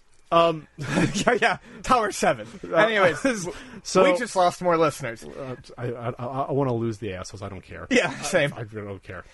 So, in Gadget article, this was being shown off in China. I think, did it already happen? Or Hong Kong. It already happened. Yeah. Which is part of China now. But it's been shown off. And they turned it on. Guess what? It's real. Yeah. I don't know why you doubt it, but it's real. We had a good backstory that followed through. They interviewed the guy who worked there and his son who helped rediscover it. So they turned it on. They X-rayed it. They did they did their proper, they opened it up, make sure. Yeah, they X-rayed it first because they wanted to make sure there was no kill switch in there. It would blow up. To render it useless, because unfortunately it works, which is great. No one I think was ever expecting this to work in a fully functioning manner. The fact that it simply exists is fantastic. But the cartridge will work, and with the test card in there, it boots up to a screen that says it does not detect the CD-ROM. The CD-ROM, unfortunately, does not work. Well, they think that it is basically like a CD-RAM card, the same way. Yes. There was a cartridge that was found with this that was a Famicom card, Super Famicom card, that people speculated. We brought it up maybe that it could be used to access a CD-ROM drive, because when systems like the Turbo CD, you need the CD to tell the system to access the CD-ROM. Whether it's extra memory that it can be used, like extra RAM, or just a command to not use that cartridge slot for that. So the bad news, though, the cool news is that you see a boot up screen. Yes. That's the cool news. It has Super Disc. Mm-hmm. That's the cool news. The bad news is that CD-ROM doesn't work. But still, I mean, the fact that it turns on, I mean, it's incredibly cool. It's an incredibly cool part of history. I do have to fault the fucking Engadget article for one thing, though, because they say, without a hint of irony or joking, that we'll never get to see if it plays PlayStation games. Of course it's not going to fucking play PlayStation games. Jesus Christ. Yeah, I don't think it existed PlayStation. The proper PlayStation didn't exist for a few more years, because this was supposed to play... that part really annoyed me. I'm like, did you really expect that it would play PlayStation games? Yeah, I mean, at this point, it's unclear unless someone comes out and says that if anything was actually developed for this prototype. I doubt any CD game. Maybe a demo was made somewhere that worked, but they think that the data on the disc, on the original cartridge, either something happened or was corrupted to even access the CD-ROM. So maybe down the line someone can look into this and sort of figure this out, figure out if there's coding missing, or get it to even to access the CD-ROM. I wouldn't get my hopes up. No, I mean, I think this is as far as it's going to get, and I think it's as far as we need to get. It boots up, it's cool, it's awesome, it's real, it exists. We got the boot up screen. As simple as it is. I mean, that's pretty cool. That's really all I ever wanted to see. Now the pair, have claimed, and I believe them, that they've turned down offers of $45,000 for this. Clearly, turned them down. I guess they don't need the money, because I thought maybe 20, 25, but 45. All right. Actually, I mean, I honestly don't know that there's. I mean, there's got to be a ceiling somewhere, but I'm surprised that the offers haven't been higher. Really? I mean, this is incredibly unique and one of a kind. Oh, it is one of a kind, unless they find a bunch more. I mean, they say that there might have been 200 made, but I mean, just it's the only one that's shown up, and it's a very neat intersection of video game history. I wouldn't be surprised if higher offers were to eventually come in. They say for now it's fine going to some museum somewhere, but obviously they always reserve the right to sell it. You can always loan something to a museum. You don't have to give it to them. Right. So I mean, it's pretty cool, pretty sad. Maybe another one will show up. I don't think it's sad. I mean, they seemed really happy with it, and honestly, if they're happy with it, it's just sad that this is as far as the story goes. We're not gonna find any cool demo. The CD-ROM is not functioning. They're not even sure if it's getting power or just that the cartridge can't access it to power. I guess my thing was I believed it was real, but I had low expectations of anything happening when they powered it on. So yeah, because it's not like, I mean, I can't even think of another high-end prototype retro system. It's like that people have. You know, the original Nintendo one they showed off. Is that in New York? We actually covered it. There was I think there was a couple of unique Saturn. Oh, there's the Neptune and those. Yeah. Okay, there's those, but I'm talking about like. No, I mean that's what I'm saying. That's why I'm saying I wouldn't be surprised if higher offers came in. I can't think of anything in the video game world that is quite as unique as this. Yeah, as a system that was close didn't get there. Yeah. You have the Atari Cosmos. Yeah, but I'm not sure. There's a casing. There's a couple of casings. I'm not sure if the one even works though. Supposedly, I think that maybe one works, but I was always under the impression it never got past wood mock-up. But I obviously could be very. I've seen one of the mock-ups at the Video Game History Museum, but yeah, I don't know. Either way, this stuff is few and far between at this point. But this is one that never came to light, and yeah, it's just it's real. That was a reference to Star Trek Voyager episode. All right, moving on. This made me happy. Very happy, like the Happy Trees. Mm-hmm. I used to watch Bob Ross a little bit as a child. I watched him a lot. He was on at the right time slot for me to always catch him. And it wasn't something like that I guess I didn't truly appreciate at the time. It's a guy just painting. But if you know who Bob Ross is a famous... he's deceased. He died in 1995. Cancer. I think it was lymphoma. Mm-hmm. And he was just on PBS Public Access, and he'd paint landscapes, beautiful landscapes, in like a half hour though, like starting from nothing. And he learned, I think he was under tutelage, of a German painter, because he was in the Air Force and he was stationed in Germany, and he was taught this technique to how to quickly paint. Mm-hmm. And it's when you watch him paint, and he has a very soothing voice. Oh, it's the most relaxing show. It's very calm. He seems like the nicest guy in the world. Mm-hmm. When they interviewed him, he said one of the reasons his voice was so calm because he was in the Air Force. He had to yell at people, and he decided after the Air Force never to yell again, basically, which is great. Yeah. You can't even picture him yelling. So he does it so easily and explains things, and he does little dabs with the brushes and the little paint knives, and he makes it look so simple, and actually what he's doing is simple. The movements are very simple, right? But the fact that it brings it all together is incredible. It's simple motions and gestures that when you pair them together over a half an hour, they just fit together like a puzzle piece. When you watch him paint, you don't see it right away. You don't necessarily see what he's going for, and then it like pops like halfway through. Yeah. He's like, oh, we're going to do some mountains. So he takes a little paint like knife. Spatula. And he does this little mark. You're like, what the hell is that? It's not a mountain. Then he starts brushing it down and then brushing it here. And it's like, that might look like a mountain from a distance. And then you're like, holy shit, it's a mountain. and then he's like, we're going to do it. We're going to just do this like mist. And it's like, he does this little, he puts some paint. And it's like, that doesn't look like a mist. And then he starts sweeping it up. And you're like, that kind of looks like a mist over a mountain. Then he does the same with water. He's like, we're going to do some water. And he puts some blue down. And it's like, okay, it's water. But then he does a couple little, and then you can see like somehow you can see reflections, and like he'll start like melding together from the bottom into the water. It's like, holy shit, that's like the reflection of the trees in the water. And it's like, it's something that I've appreciated now when I'm older, because I don't have any artistic talent when it comes to drawing. Some people think at all, which is arguable, debatable. But he does them so easily and fluidly. So why am I talking about Bob Ross and his great afro hair? Because Twitch decided, in honor of his birthday, which happened a little over about a week ago, they decided to air every single one of his episodes on Twitch in a marathon, and as part of his initiative. Right, because the Twitch Creative Initiative. And what it is, and I think that's great too, because Twitch is always supposed to have been for video games specifically. As a matter of fact, I believe if you're streaming non-video game content, they can shut your channel down. So this opens up Twitch, a hugely popular platform for artists, musicians, other things to stream, and I think that's fantastic. So they aired all 403 episodes. He did this from 83 to like 94, I think. Yeah, or maybe 95. And I watched it for like 2 hours because it was calming. You can watch them all. There's a Bob Ross YouTube channel you can watch them on too. But I guess my faith in the younger generation, now I'm older, the younger Twitch generation, it actually it gave me hope because they appreciated it. Oh yeah, they loved it. They loved it. Everyone loved that thing. They thought it was the second coming.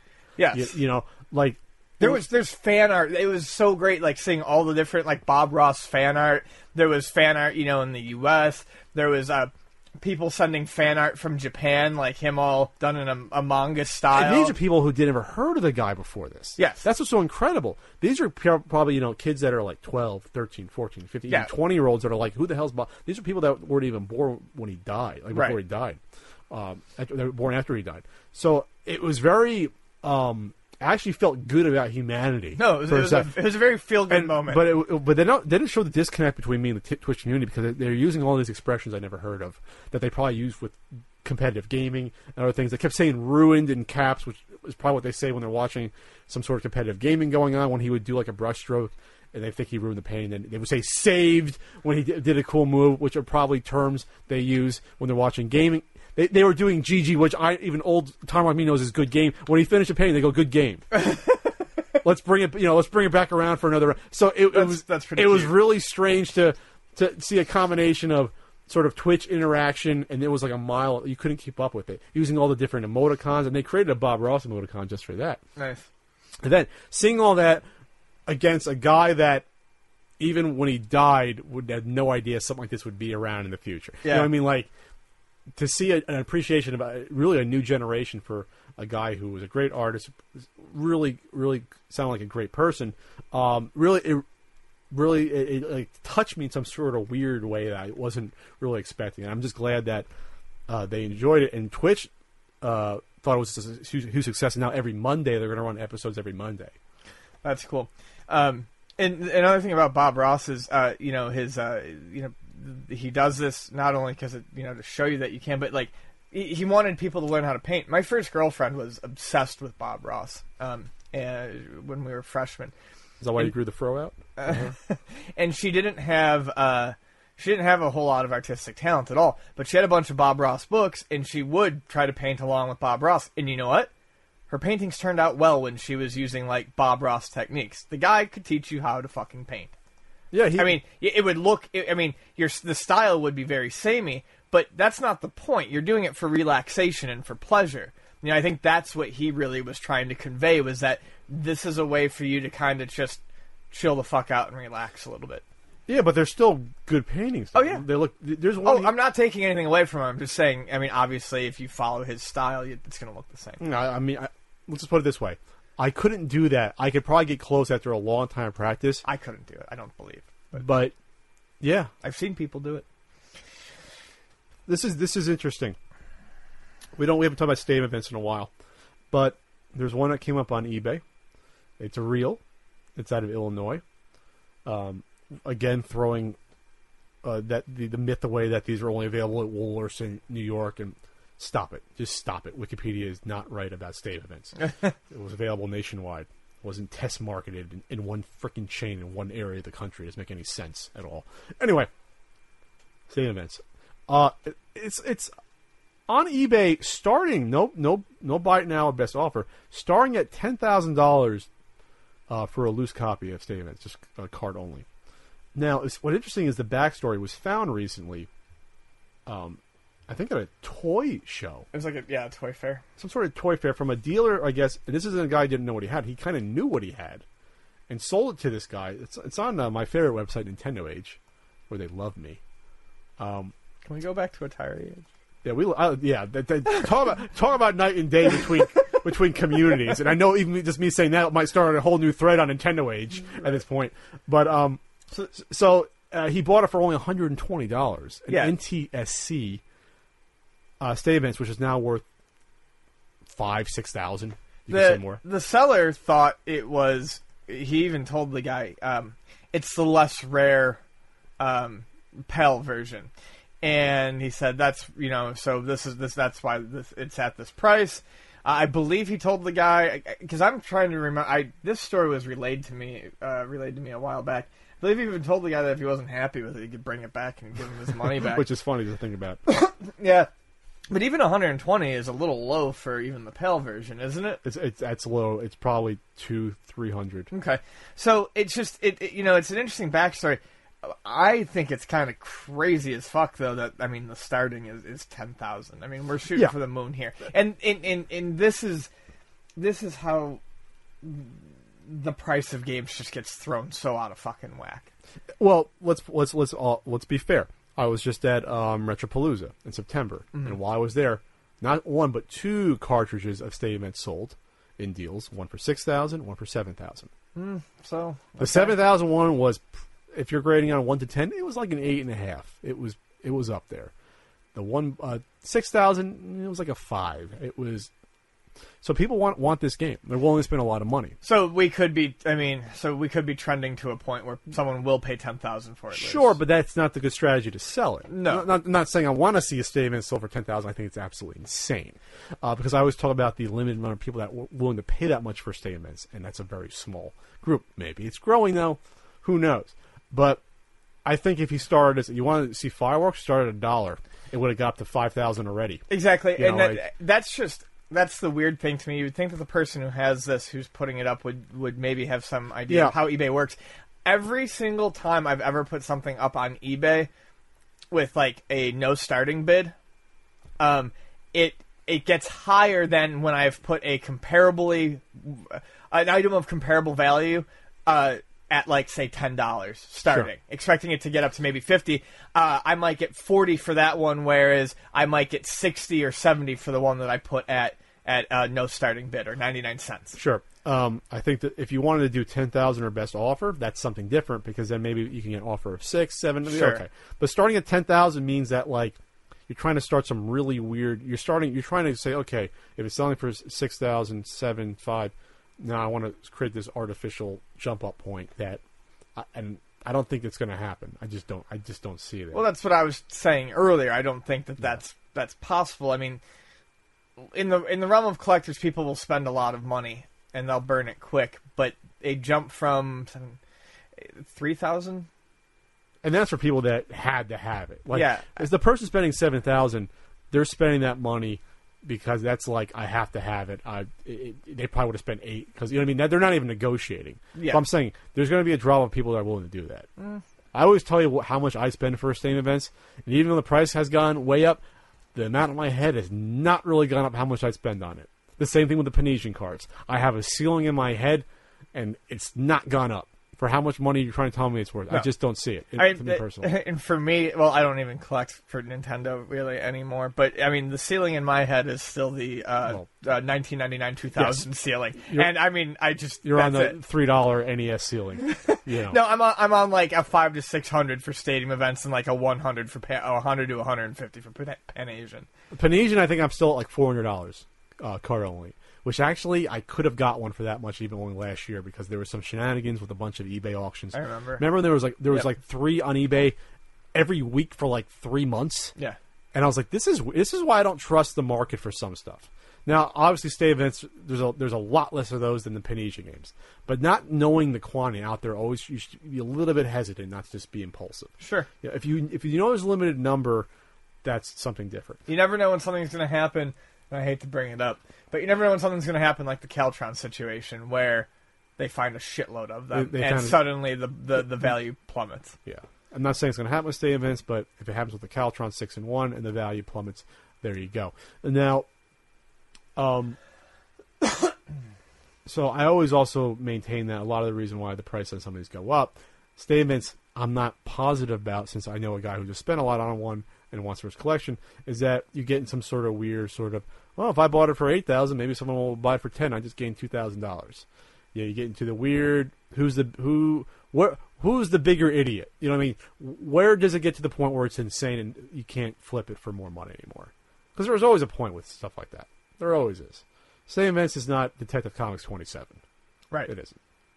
At some point, you're going to run out of people who will be like, I don't want to spend that much money on a shitty Power Pad game. Yeah. That Nintendo, that I can get for $1.50. For $1.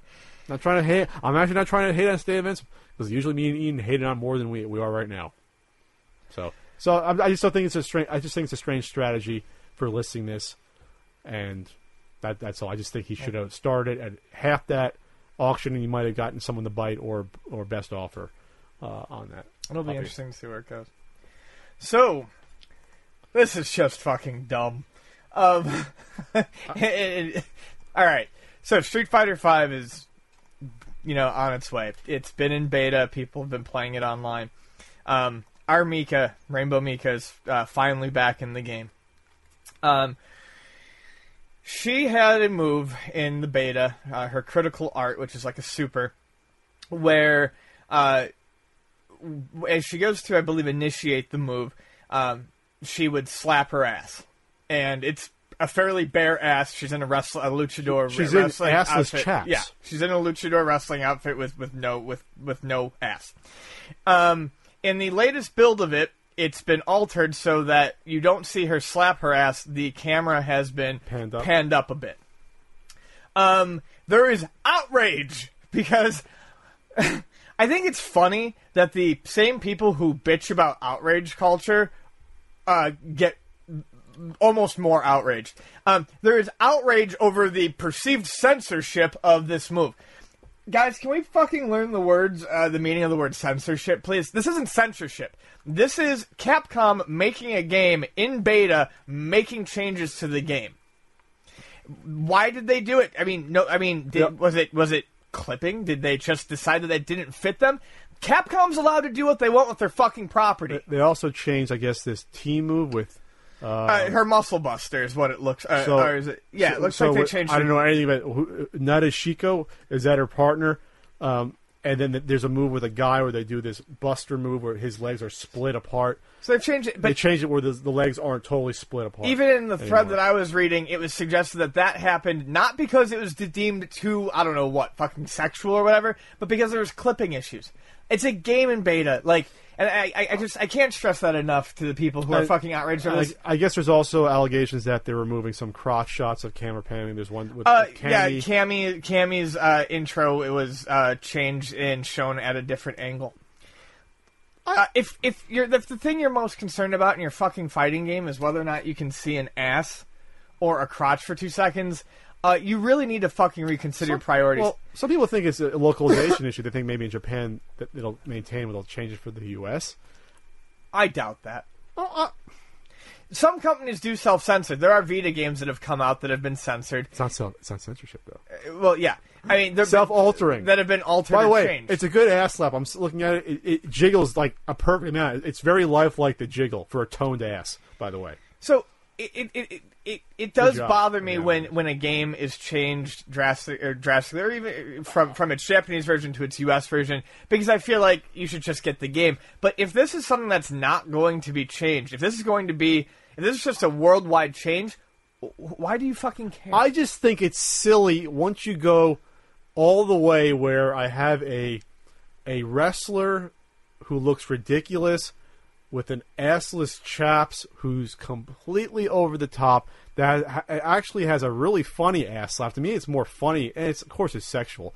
Once you have that, why pull back and get rid of it? That's only my argument. It's so fitting if this character is that ridiculous and over the top and what it looks like. Why get rid of it? That's what I'm going to say. If you're going to go in the overly sexual, over the top, weird direction of this character, embrace it. I have no problem with the ass slap. You could have left that. I mean, I'm not bitching about that. I have no issues with it. I just have issues with people getting that worked up over a game in beta. It's not censorship. The game's not done. Yeah, maybe it'll be with Capcom. Hell, it could be DLC for all we know. Yeah, sure. For the ass slap in. I just think to me, I'm trying to. I think people aren't upset that they think people are censoring because it's sexual. I would hope people are upset about it because to me it doesn't make any sense to take it out, being that the character's so over the top. It's not like Chun-Li is doing this. You know, if Chun-Li obviously ass is popping out of her skirt every Street Fighter anyway, but it's not like Chun-Li is doing this. That character, her sexuality isn't what the character is mainly about, even though obviously she's hot for the cartoon fighter character. But for this character, it's fucking ridiculous how she looks and acts that it'd be natural for that character.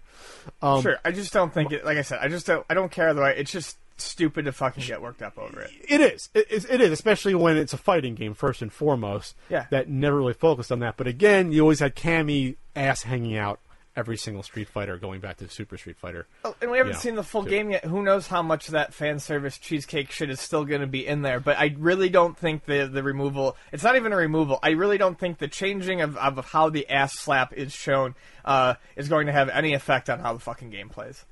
No, it's not. It's not. I just think that the only thing, again, I hope it's not some sort of censorship because of sexuality, because this goes back to at least U.S. culture, which is fucked up, where... a game where people are beating the shit out of each other and killing each other is okay, but we can't have a girl slapping her own ass already hanging out. And it's like, what are we, fucking Puritans? That goes back to, movies that, even nowadays, where, PG-13 movies, people can get shot in the head, but you can't show any tits or ass. Right. No, I absolutely agree with that. What are we teaching people? It's ass backwards. No it's pun ass. intended. Slap jiggle backwards. Anyway. Screw Attack announced that they are going to be rolled up into the Rooster Teeth website and shutting down in the new year. It's not shocking to me, just because Rooster Teeth is owned by Fullscreen, and Fullscreen bought Screw Attack already like a year and a half ago. Yeah. It was before SGC of last year, I remember. So we're talking I think it was like May of 2014. So it ended an era at a once-time very influential site that had, it was like your one-stop entertainment hub, which are disappearing slowly but surely because now everyone just goes to YouTube. But at one point you had, it was a site to go to watch AVGN videos, to watch Brental Floss would be on there. You had Keith Apicary when he was doing those, when Nathan was doing those videos. I had some videos posted. I was like a semi-feature for a while on Screw Attack. I helped beta test one of the website versions back in like 2010 whenever he launched. So we're talking about a website that's been around since like 2006. Craig started it with Tom.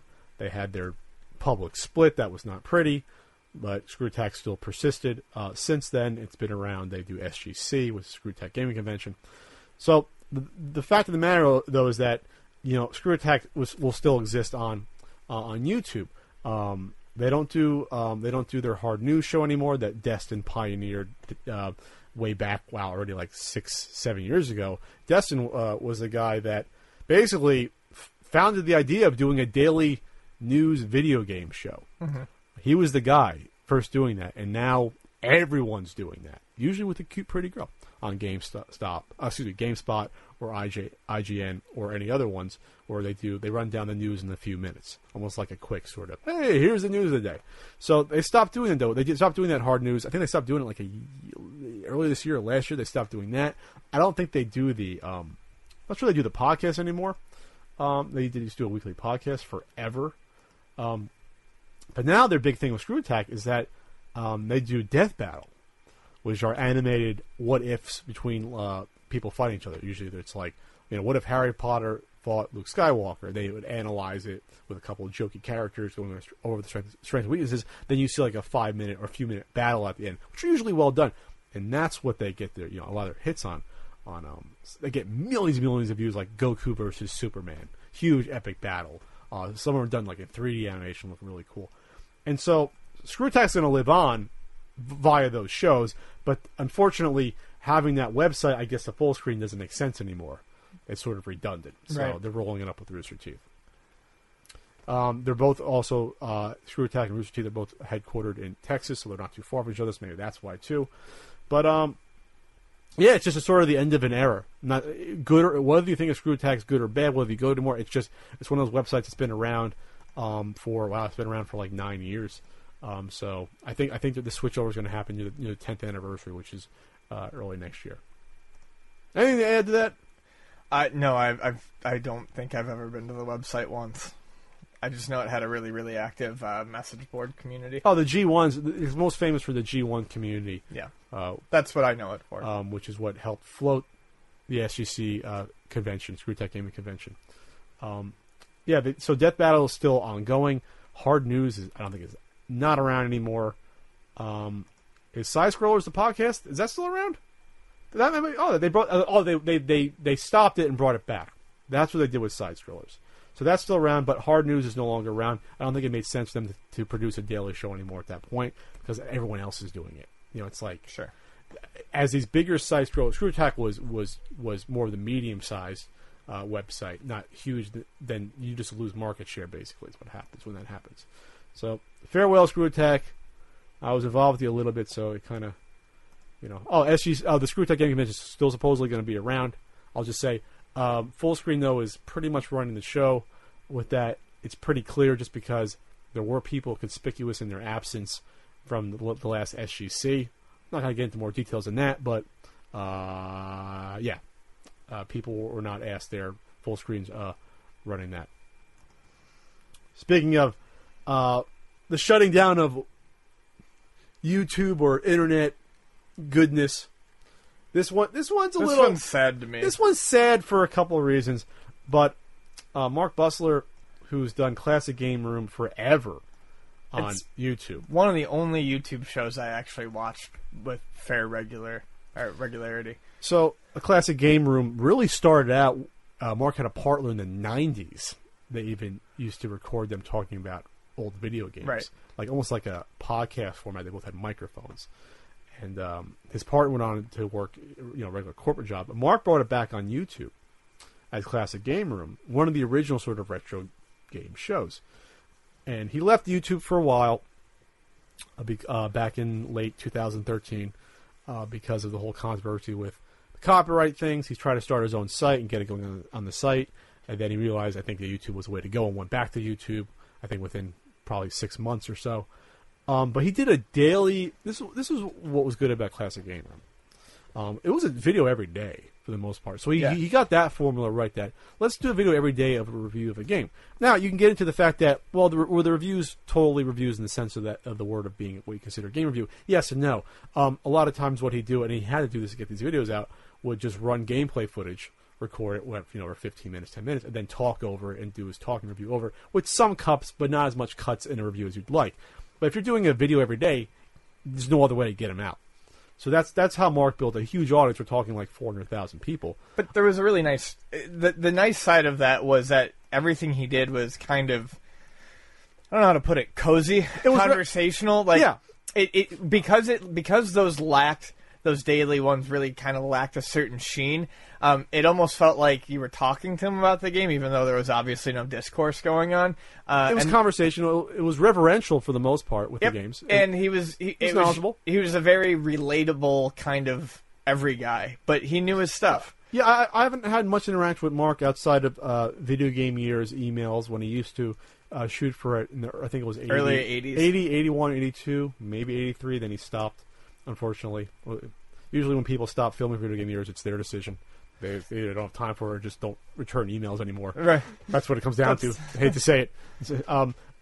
So I think, though, he saw the writing on the wall with YouTube in terms of, well, this is what Mark tried to do.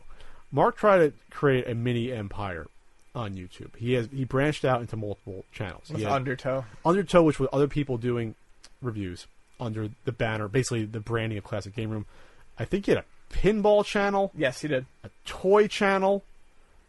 And one other. There was like 4 or 5 channels off the top of my head. But they weren't really updated. I don't think they got views. So he went back to focusing on his main channel, which was the proper thing. And I think it's just a sad tale of there not being a growing retro market to the extent to prop up something like that.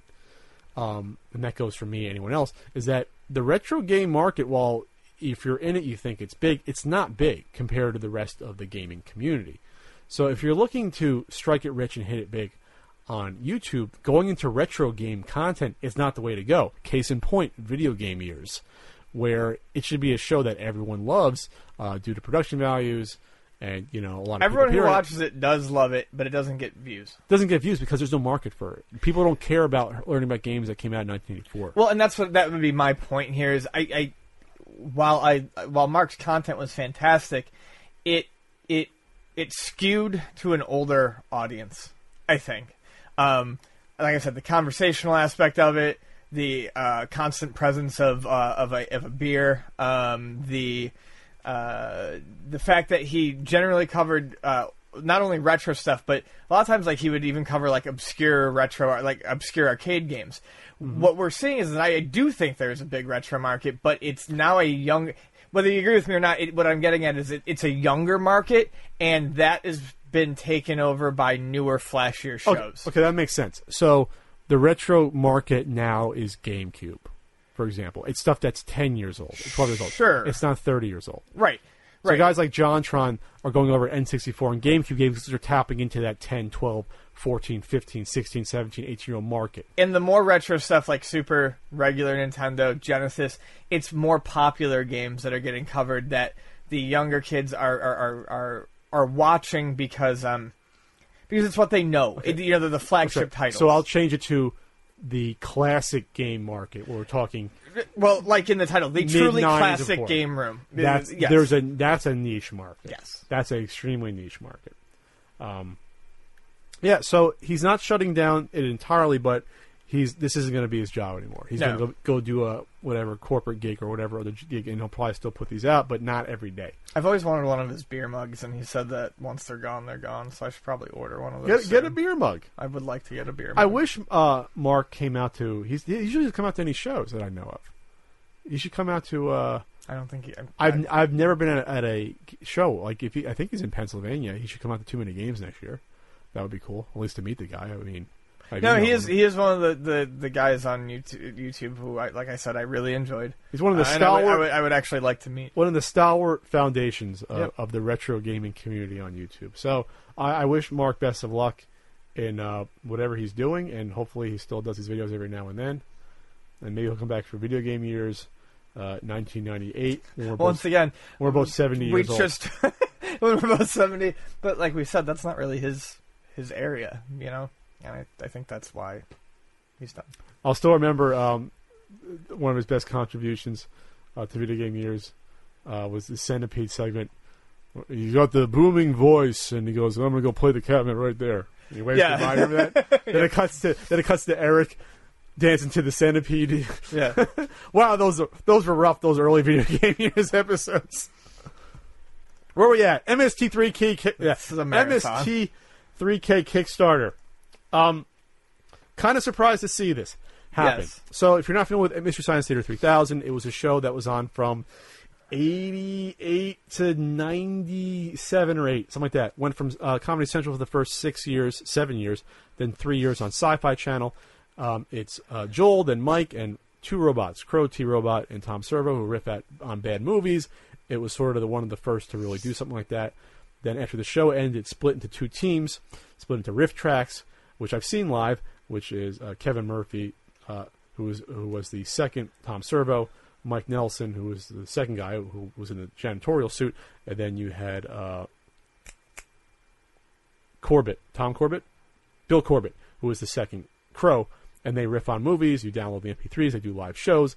It's all good fun. And then the other parts went to Joel, and then Trace Bulow, who was the original Crow, went to Cinematic Titanic with Josh Weinstein, who was also the first Tom Servo. I think I got that right, and I did. Okay, so there was 2 not competing, but 2 existed, but Riff Track's been more popular. Sure. So the problem with Mystery Science Theater 2000 is that the rights were always owned by, I believe, Jim Mallon, who was Gypsy, the original Gypsy. And he owned the rights to that, and I guess wasn't doing anything with it for whatever. And maybe they saw a money opportunity. The show's been gone for almost 20 years. So Joel Hodgson, who was the creator of the show originally, way back when it was on Minnesota Public cable access, which I think some of those shows exist. You can watch them. They're really. I would love to. They might be on YouTube. I don't think I've ever. I think seen that. I think most of them were saved. Mm-hmm. Someone taped them, but there's a few that were lost. But you can watch those. And Joel was a comedian. People don't realize it. He used to be on. I think he used to be on skits of Saturday Night Live in the early mid-'80s. He'd show up and do like a skit. Say, I'm Joel, and here's my inventions, and brought that onto the show. Anyway, Kickstarter's come about. They want to restart Mystery Science Theater 3000, and Joel's pitching it, and they have a goal. And in theory, I'm on board with this. I think it'd be a great idea because even though Riff Tracks is fun, it's fun to see riffs. You lose something to me. There's something more special about having the puppet characters there and seeing them. It just brings it to an extra level. I guess a less cynical level where it seems more open and fun. Yeah. Having the puppets. That's what I always liked about Mystery Science Theater 3000.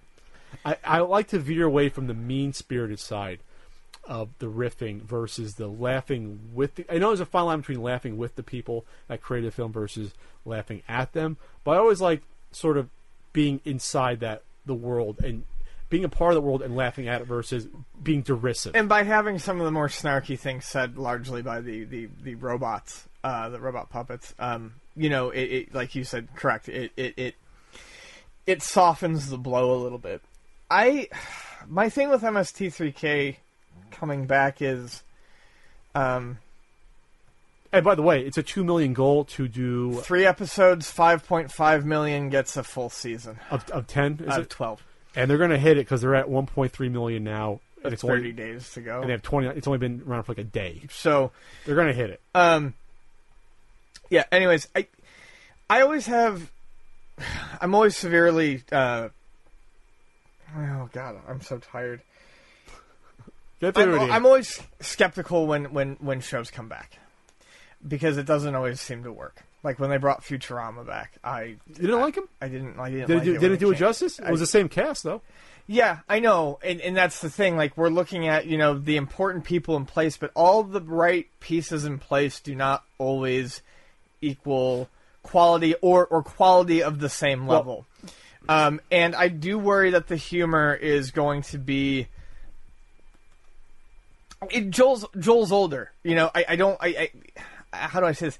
Dad humor. Like I'm afraid that like it's going to. But the Riff Tracks guys are in their 50s too. They're in their mid. Okay, to late 50s. That's fair. And I think if you're a good comedian, good writer, your age doesn't matter as much. Look at Larry David; he's still hysterical, and he's got to be 70 by now.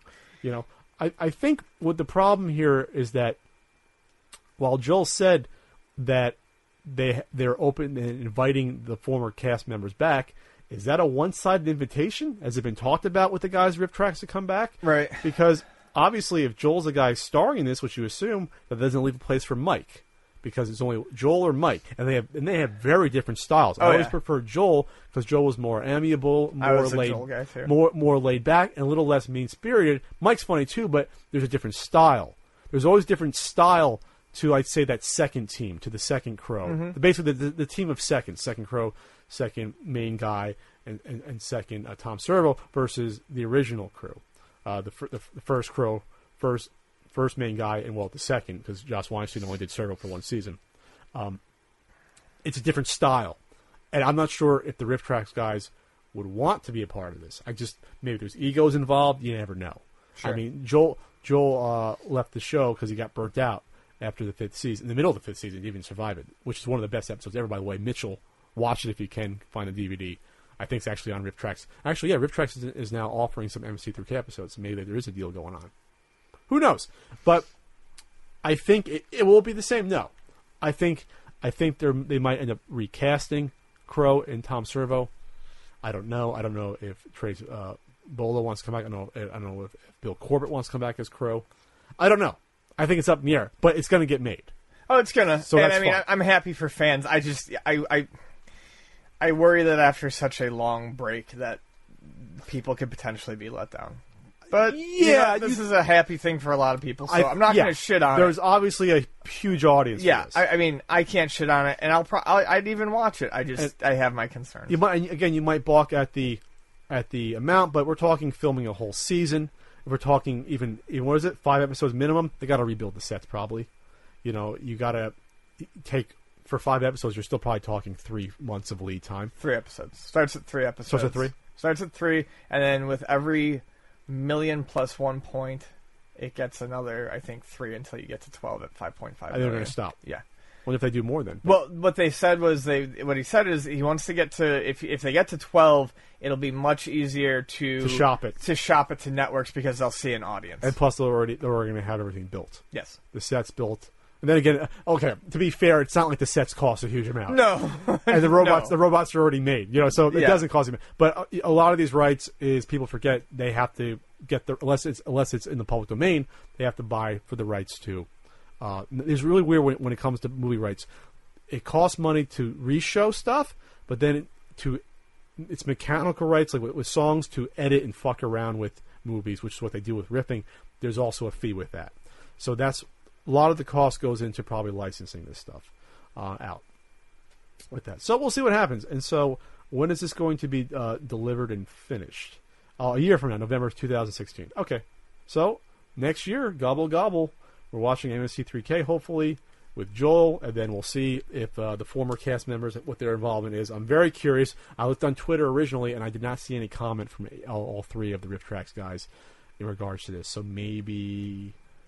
Well, this is relatively new. I mean, but you think that maybe they'd say, "Hey, support it," but maybe it's a wait and see. Maybe they don't want to publicly support it until it gets funded. You know what I mean? Like maybe. Who knows?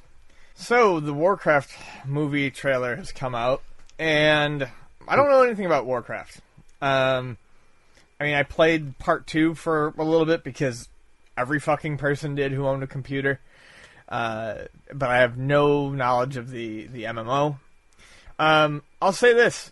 If there's a video game movie that could probably be done, I think it's something like Warcraft. Now, I don't know from watching the trailer if they're pulling from actual characters within the universe. Yes, they are. Okay. Well, when you've got something I don't want to say generic, it kind of is, but is broad as fantasy medieval, it's probably a lot easier to write a story for that and turn it into something filmable than it is to adapt something like, say, Silent Hill or Double Dragon. In theory, I would say yes. Okay, but it depends. I mean, I'm coming from an outsider. I won't go see it, but I watched the trailer and I didn't think it looked awful. This is interesting because I'm not a hardcore fan, but I know the basic story. I had Warcraft 1 and 2, and they had stories. They had well-written stories leading into it. Yeah, I do vaguely remember a so story. This is based on the first Warcraft game. Okay. So the first Warcraft game, they had, of course, guys, bear with me. This is 20 years of me remembering this stuff. I recognize some of the names like Warhammer as one of the main orcs. So what happens is somehow they have like orc necromancers open up a portal to Earth. They come through, they fight the humans. And they fight back the humans and almost defeat them. That's the story of the first game. They fight them to the brink. The second game is the most famous one, which is a fucking awesome game. The first one's good too, but the second one's The Tides of Darkness. It's the only RTS I ever played and liked for an extended period of time. First time I played a online game, and my name was Buff Peon, by the way. I always played the orcs. So the second game was the Alliance. The humans are getting their ass kicked. They team up with the elves and dwarves to fight them back, basically back to the portal. And then they had the expansion pack, which I had but sucked at. and then it's the humans trying to fight the orcs inside the orc homeworld through the portal. That's the basic story, and I have no idea what happens with Warcraft 3, and I have no idea what happens with World of Warcraft, how that plays in. But all I know is that this looks like this is based upon the first movie, because I did not see elves, and I did not see dwarves. No. Okay. Here's the problem. I'm a guy who should be interested in this. I'm not. I think when you're putting together a movie like this, to the general public, I think you have to sell a main character and gets you to rally behind it and say, that's someone I identify with or rally behind. He's sort of my every man in this world to introduce me to this world. When The Lord of the Rings came out, and people were very skeptical about that movie when that came out. Remember, going back before the first Lord of the Rings came out in 2001, people were like, we haven't done this before. We haven't done elves and dwarves and orcs on the big screen like this. That would have put New Line Cinema out of business well under if that movie failed, which it did go out of business eventually, like 7 years later somehow. But it was very touchy. But what did they do? Obviously, this is built in the story, and with The Hobbit, there was a character to center around to introduce the world to through Frodo. Right. Through Frodo, you are introduced to the Shire, Gandalf, the elves. You're on a journey. It's more relatable. With The Hobbit, the same thing. Bilbo, you're introduced to the dwarves, the journey. It just gives you some sort of comfort to get behind. I watch a trailer like this. I see the whole Zero world. central character. The whole world's thrown together at you. You have 3 different orcs that all look to me the same. Sorry, I know they're different. And you have a few human knights. One's a king. I don't fucking care about these characters. I just don't. And I'm a guy who bought these games and played them when they came out. Right. I bought Warcraft 1 and beat it. I bought Warcraft 2 and beat it. I remember the story, and I'm just not interested at this point. People are going to get on me. I'm just saying, me personally, I don't have an interest. In terms of the trailer just being cut awfully, it's not even cut well, because it's like, here's Orc 1 say something, here's Orc 2, cut to the human say something, now action, cut. I'm just not interested at this point. At this point, I'm just not. It's interesting that you are when you're not familiar with it. I mean, I interested in... By the way, the effects do not look good compared to Lord of the Rings, which came out 15 years ago for some reason. Sure. I'll just say that. I'm not interested in the way that I would ever go see this. No. I said that. I won't go see it. I'm interested to see how well it turns out, because this, I think there's a large fan base for this. Oh, of course. So I think that this has a lot more riding on it, than most video game movies, like Dead or Alive or whatever. And what I saw looked like it could be formed into something serviceable. So that's what I mean when I say I'm interested. I'm just interested in seeing how it plays out. I have zero interest in seeing the movie. I have interest in following it. I'm not going to just completely disregard it. It's just a sort of slapdash trailer where in this trailer we have to establish that, all right, you have humans, you have orcs that invade. Now you have this hybrid orc woman with a baby. Now you have the orcs and humans, after fighting each other, forming an alliance. That's going to be a lot to take into the movie, let alone in a trailer to try to sell me it. I'm like, okay, I'm still worried about the orcs fighting the humans. Why would I care about the orcs if the orcs are fighting us? Why would I get on their side at all? And in the first game, from what I remember, the humans get their asses kicked. Maybe that's what the first movie should have focused on. Because they want to build a franchise, obviously. And if that movie doesn't do well, you ain't going to see the alliance form for the sequel. I'm guessing if that's the direction they're going. I just think I'm just not sold on it yet. Maybe once the second trailer comes out, if it's cut better, that'll be something. I can't get over the effects of the orcs not looking nearly as well as the orcs in Lord of the Rings or The Hobbit. Then again, these are hulking, big, huge ones and not people makeup. Maybe they could have went halfway or did some, because the makeup is incredible. The orcs, the Uruk-hai, the big ones and the small ones, they look incredible, and that's all practical makeup and effects they use. I'm just not buying the world yet. I'm just not buying it yet. Sure. I'm not saying for you out there that's not cool. Now remember, Pat can have a different opinion. It doesn't mean I'm a total asshole on this one. You're playing real defensive this podcast. I'm playing defensive. I'm not sure why. Did something happen after the last podcast? I'm just hungry for a burrito. This is a marathon session. Yeah, we started a half hour late. 45 minutes. Well, that's why. So we're actually on time. So Activision, speaking of Warcraft, Activision / Blizzard are starting a TV / movie studio. This doesn't excite me in any way, shape, or form. They announced, so basically the two things that have been definitely announced are Call of Duty movies, and Which the movies, or which the games are, I should say. And a Skylanders animated series. That sounds cool to me. Okay, so sure, it is, except for the fact that it's there's no way it's not going to be anything except for one big commercial for the toys. Which a lot of cartoons are, though. Sure, I guess, but with this just seems very blatantly like that's what it would be.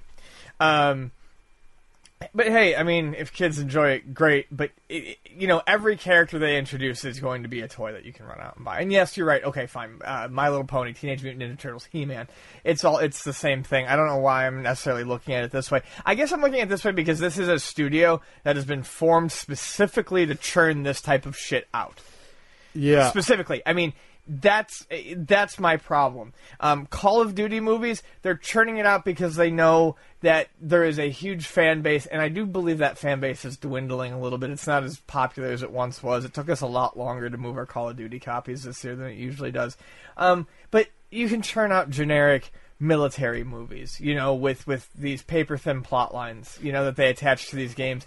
I just find it... I almost find this to be a cynical move. It's not a movie studio. They're producing big budget commercials. I'm reading here that I didn't realize they bought the company that does Candy Crush for $5.9 billion. Oh yeah, no, that was announced. That was a while ago. So they're just saying, hey, we're going to buy everything up. I know you make a lot of money with Call of Duty, with Warcraft stuff. I realize that. I think all these companies trying to get into these different areas are taking a gamble, obviously. Yeah. Warcraft. Say what you will about Warcraft, though. That's less of a gamble because at least it has a story to it already built in. Doing big budget Call of Duty movies, I'm just picturing that remember that Navy SEAL movie that came out a year ago that looked cool, but it's all right, it'll make a little bit of money. You don't need to attach Call of Duty onto a movie. To do that sort of style of movie. It doesn't make any sense to me. Well, and the weird thing, too, is I don't understand why everyone thinks they're going to be the first person to do a video game movie right. They've been done right, by the way. Just few and far between. Yes, few and far between. But why would you create an entire studio to do something that historically has always been a gamble?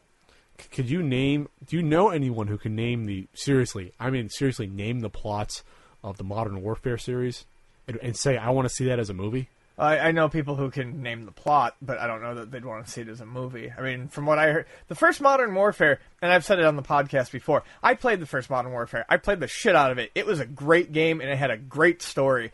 And then I never played another Call of Duty ever again. That was all I needed. But I heard that the game went completely off the rails with the second one, the third one. Oh, yeah. When the second one, you have you're gunning down people at an airport. Well, and I believe a nuke goes off in the sub-atmosphere or something, the atmosphere or some shit like that. I'm not seeing this one. I might see the Warcraft one. I'm not seeing Call of Duty movies. I'm sorry. No. I'm not seeing it because of the audience. Do you think people will get... Do you think they'll put asses in the seats? Just by slapping Call of Duty on that? Well, I think it could, but I really see it as a flash in the pan. And that's the thing. One bad Call of Duty movie... And you're not going to get people to return for more. And then what is your studio doing? Are they going to put them out the same every year? Like you have the Call of Duty Modern Warfare, then next year have the Black Ops game. But say they're in the movie, you'll have a Black Ops movie. Right. They'll alternate directors. I think they can. Here's the thing. At least with doing a Call of Duty movie, there's a way you can do it and have the budget as huge as a Warcraft movie. At least you're doing a. Well, that's what I said. It's easy to churn that shit out. You can do a military film. $80 million movie, $70 million movie. Get Kevin Spacey to do his slimy character from the Advanced Warfare thing. Sure. There's a way to do it, I guess. But in my head, it's got to be a really damn good plot, or else you're going to have to get really big action stars in it. You have to get The Rock in a Call of Duty game. Sure. It's like, do you want to see that? I don't know. I just think let's relax here. Next year, you're going to expect Nintendo to open their own studio at this point, which actually might make sense for at least for animated movies. No, I just want Nintendo to open a fucking theme park. That's what I want. I've wanted it for years. Well, you got that Ubisoft one. And they're doing movies too, Ubisoft. Yeah, let's not talk about that anymore. Let's instead talk about the Gem movie, which we covered a little while back. Oh, man. And you were like, I don't see why you're upset, Pat. Oh, this is why I'm upset. Well, because early on I had no idea what was really going on with it. Or I just didn't understand being upset over it because it meant nothing. And I'm still not upset over it because the comic is good and the cartoon is good and always will be. But yeah, so Gem did come out, and that horrible misrepresentation of the cartoon and what came before it got yanked after 2 weeks. 2 weeks. That's Unheard of. unfucking precedented. It did, on its opening weekend, an average of something like $570 per screen. In its second week, it was doing an average of $170 per screen. So That's like 17 people. 13 people in the fucking theater. It's like 35 people, which is abysmal. Yeah. If you're looking at like $12 a ticket, that's really bad. Yeah. Yeah. It's insane. 45 people. And we're talking sparse theaters. So here's the problem. Not to recap the awfulness of this because we did before, though. When you shit, not just spit, when you shit in the fans' faces. You're stealing the words right out of my mouth. When you shit in the fans' faces, it happened with Fantastic Four. It happened, I'd say, worse with Gem. No synergy, no holograms, no supercomputer. She's a fucking teenager instead of owning her own business and owning the orphan. No misfits. They're not. This is not Gem. No, you can call it Gem. It's not the cartoon. Here's the thing for me. Okay, you wanted to appeal to a younger audience. Why? They're not going to care. They're going to take one look at this and go, "This looks fucking lame." This looks like a Nick Jr. movie, is what they're going to say. Right, exactly. So you're not going to get the younger audience that you think you're going to, because it's not recognizable at all to them. Gem was not even. These children were not even a thought in their parents' fucking heads when Gem was Gem was gone relevant. by what 87. It was gone.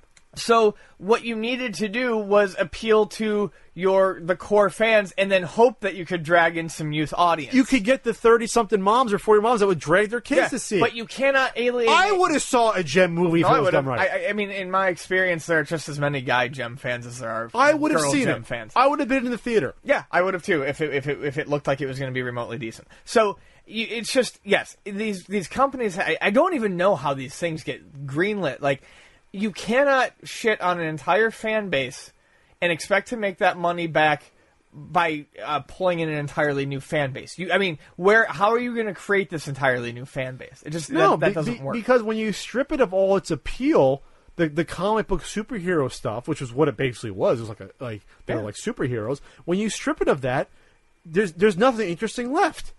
So then you can't. It's like, okay, we're going to take the Avengers. But they're not superheroes anymore. Right. They're still gonna have costumes though, but no superpowers. Right. And we'll give it a low budget, and then who's gonna see it? No one. So this is what happened with Gem, which is a shame now because you're never gonna see a live action version again, or maybe like 15, 20 years later they'll try again. But what sucks about this is that I don't think they even had faith in it, because even though this bombed horribly, it only cost like $5 million to make, which isn't a lot for a movie like this. So it's not like they lost a huge amount. They probably only did. I only saw like 2 commercials for it, so they didn't market it that much. Bonnie was telling me that the poster was only up for the opening weekend, and even though it was in the theater near where she worked, the poster was down after that first weekend. Because the theater made no money. Yeah. Because again, who's going to see this? And I guess they're committed to when you book a movie, you're committed to 2 weeks, but that doesn't mean you have to fucking advertise it. You just have to run showtime. No, why would you advertise it if it's done awfully? You might as well advertise remember coming to theaters, watch Benedict Cumberbatch as Hamlet live, and that makes more money. That stuff, or seeing the opera live in theaters. What a disaster! I would have given this a shot. As bad as Transformers was, I at least saw that in theaters. And said, "Oh, fighting robots. All right, the cartoon on fighting robots, okay, even though it wasn't that good." In Gem, what's the same thing? Oh, they have instruments. That's where it ends. That's basically where it ends. They're women with instruments. Okay, so this is one that I've been kind of dreading, but okay. So when the Peanuts movie was announced, and especially when it was announced in 3D, I flatly said that I would never ever go see it. You were that person. I'm a huge Peanuts fan. The Peanuts mean a lot to me for a couple of reasons. They're very tasty. The shells are sometimes hard to open, but sorry. I read it growing up. I related to it. It was a very close tie between my grandmother and I before she passed away. Her and I both loved the Peanuts. It was tradition every year she'd get me the new books that Fantagraphics would put out. When she passed away, I haven't been able to read Peanuts since.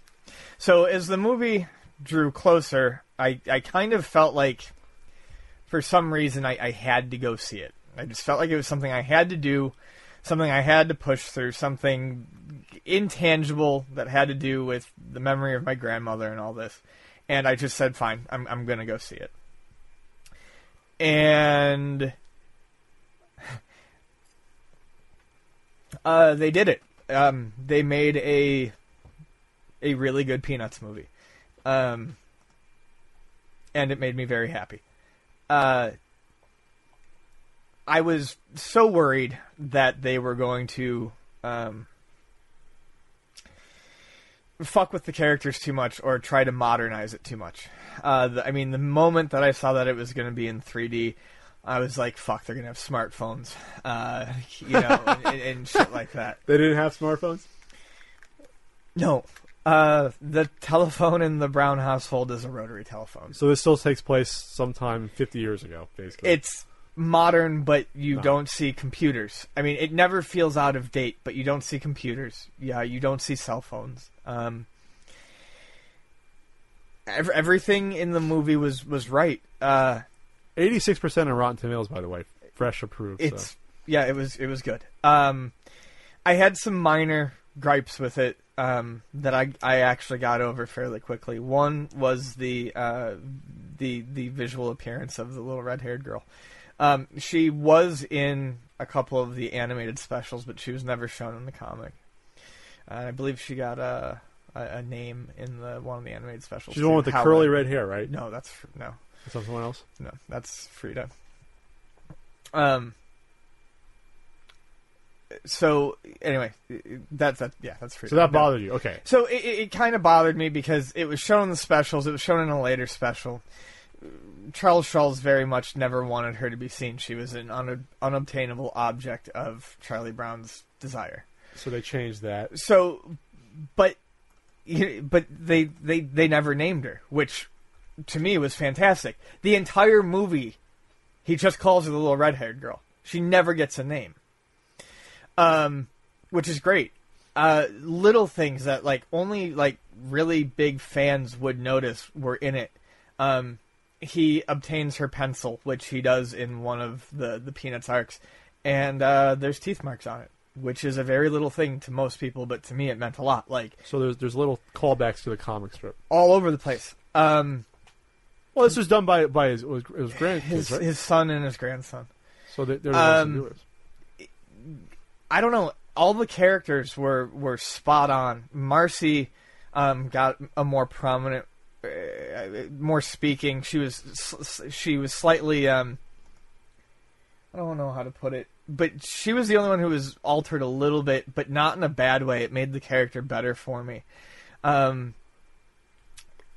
Melendez, who is dead, was the voice of Snoopy in Woodstock because they went back and they got all of his archival audio and they just used it. They put together Snoopy's entire audio. Well, I'm sure there's tons of it they could use. Though. Using but the fact that they did that instead of getting someone else, that meant the world. Yeah.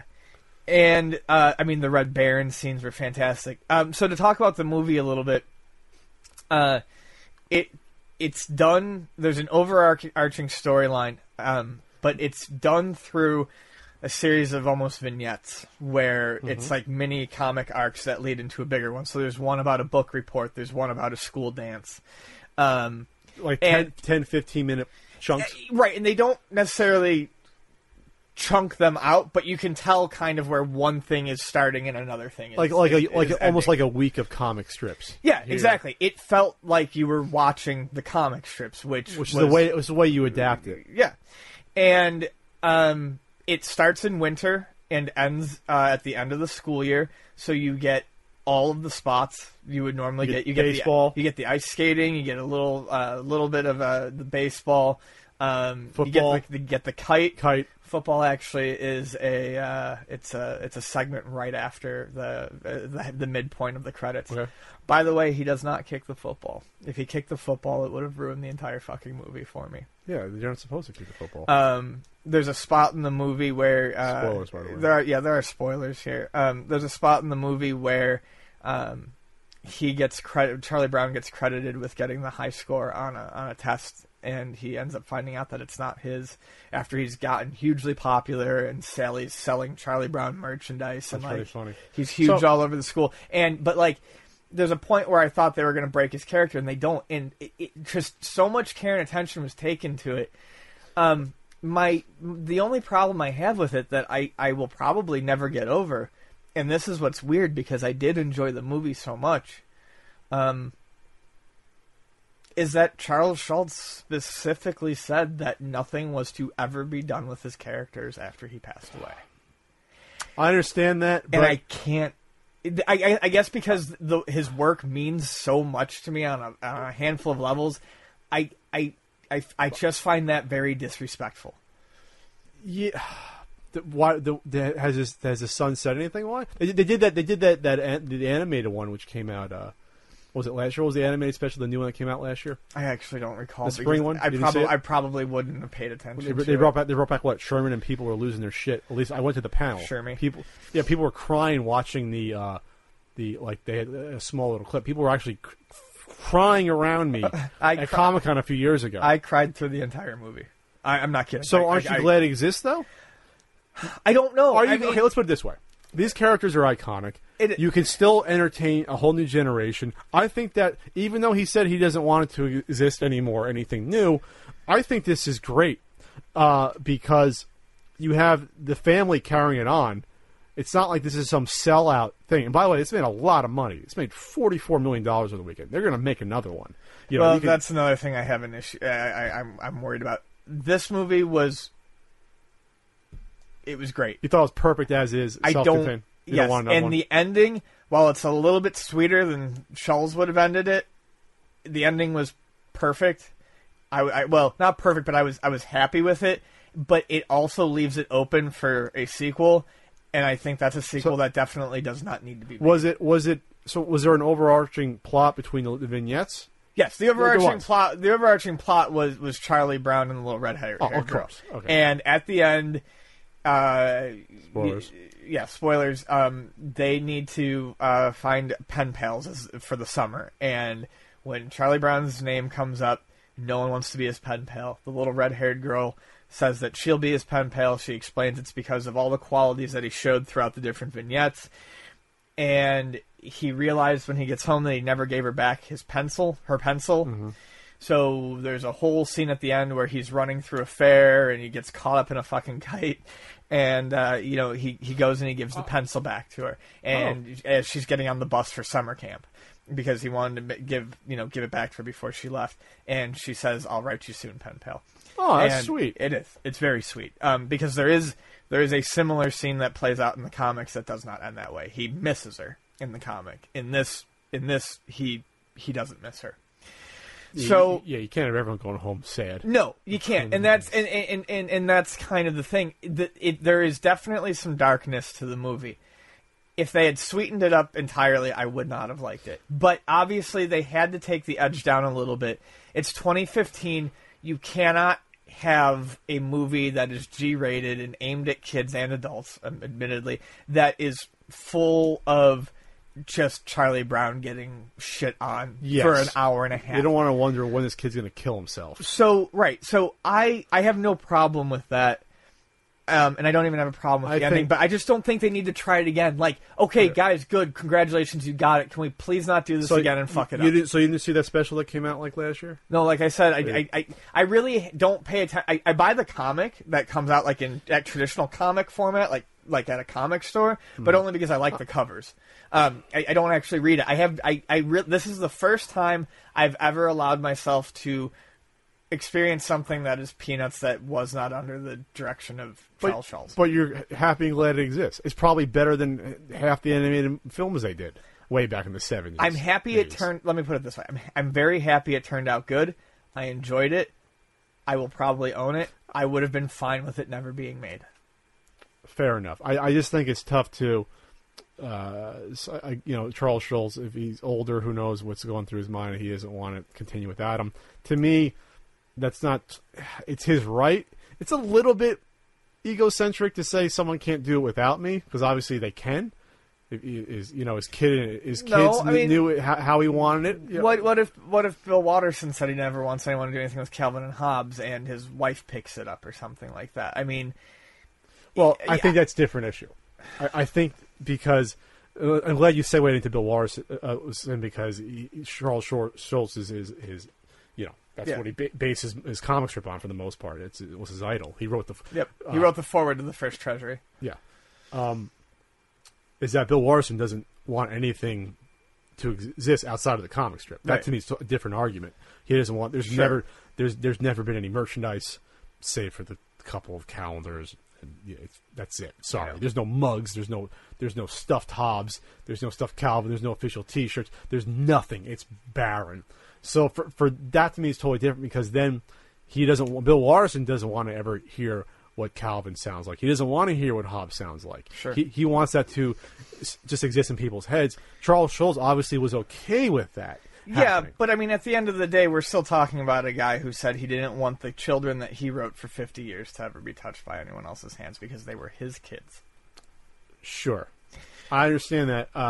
Now this makes me think that maybe Watterson sees this and maybe that changes his mind a little bit. What if they did a Calvin Hobbes that he controlled with this with a similar look? It's 3D, but it's still 2D-ish look, which I think is a great look. It's perfect. I think I did want to touch on that actually. One of my biggest fears was that it was going to look awful. It actually looks great, and you know why? Most of the shots are framed like it's 2D. Sure. Which is great. There's very few examples in the movie that use a ton of depth or anything like that. Or running towards or away. Right. It looks very much like a comic strip. I'd love to see a Calvin and Hobbes film if done correctly. I think something similar. You'd have to do it in vignettes with different stories. You do a Spaceman Smith thing. You do one with the babysitter. One vignette with that, a Calvin ball on the toboggan or sled, and build it. It'd be really tough. It'd probably be tougher than doing a Peanuts movie. You could do it though, but do you want to see it? Well, the problem is that with a Calvin and Hobbes thing is Peanuts had a very diverse cast of characters. Each one of them with a different personality. Calvin and Hobbes has Calvin and Hobbes. Plus, half of Calvin and Hobbes is very philosophical. And that probably go over a lot of kids' heads. And it would be really tough, I think, in the movie to do the stuffed Hobbes, real Hobbes thing without... I think that would be difficult. You cut away, and you cut back when the parents are talking to them, and then it's a stuffed... You could do it. You wouldn't have to be like sparkling come to life. You just cut away. Now with sure. Okay. I don't think Watterson has done interviews though the past. He's softened a little bit. Nope, he's definitely come out of a show. I'm not saying you're going to see a Saturday morning Calvin Hobbes cartoon, but I'm just saying it's good to see him soften up. Anyways, I think even the most skeptical, cynical fan like me, I'm happy you liked it because to you it's like enjoy this. To you, this is like the biggest thing you like for the most part. So if this was bad, you would have been crestfallen. My friend once joked that I worship at the altar of Schulz, and it's basically true. And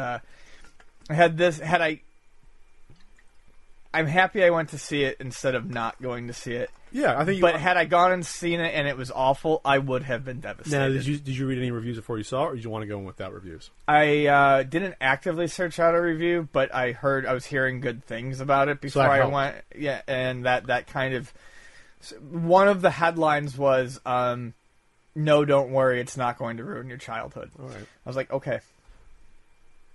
Real quick, this was sort of somber, but I guess cool news in a way. There was a guy who had terminal illness, that huge Star Wars fan, and he had a request that J.J. Abrams fulfilled. He wanted to see a rougher cut of the Star Wars Force Awakens early, and it was granted to him. Which was Stuff like this happens from time to time. It's not usually publicized. A lot of it's usually behind the scenes because some people don't want something that's publicized. His name was Daniel Fleetwood, and so he got to see it, and then he died like 5 days later after seeing it. I'm just happy it worked out. I mean, I honestly was very...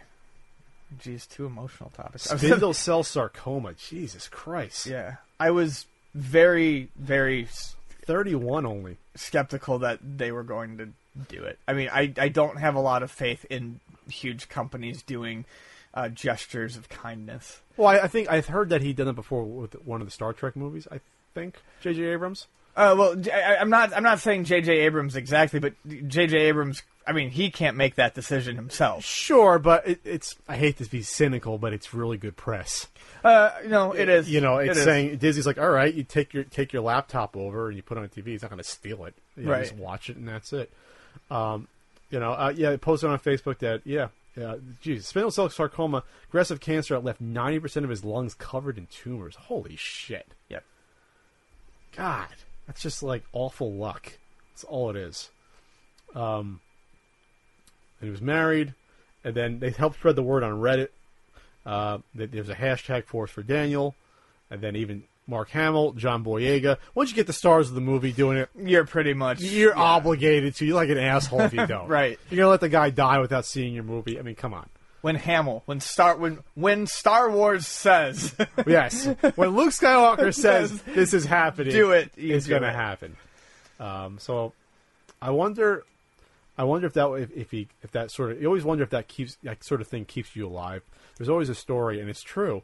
After the Red Sox won the World Series in 2004, you had a lot of old people die like right afterwards. Sure. They're just keeping themselves alive, willing themselves to be alive to watch something like that. Yeah. And that happens. That happens. You have that sort of inner fire that kind of keeps you going, mind over matter, at least a little bit, for something like this. So good for you, Daniel. Hope you enjoyed it. And we're all going to be seeing it in, holy crap, in like less than 6 weeks. Yep. In like 7 weeks. No, 5 weeks. It's the 18th, right? Yeah. 5 weeks, we're going to get the first new Star Wars movie since 1983. I can't wait. All right. We're not doing a Q&A this time because we just talked for like over 2.5 hours.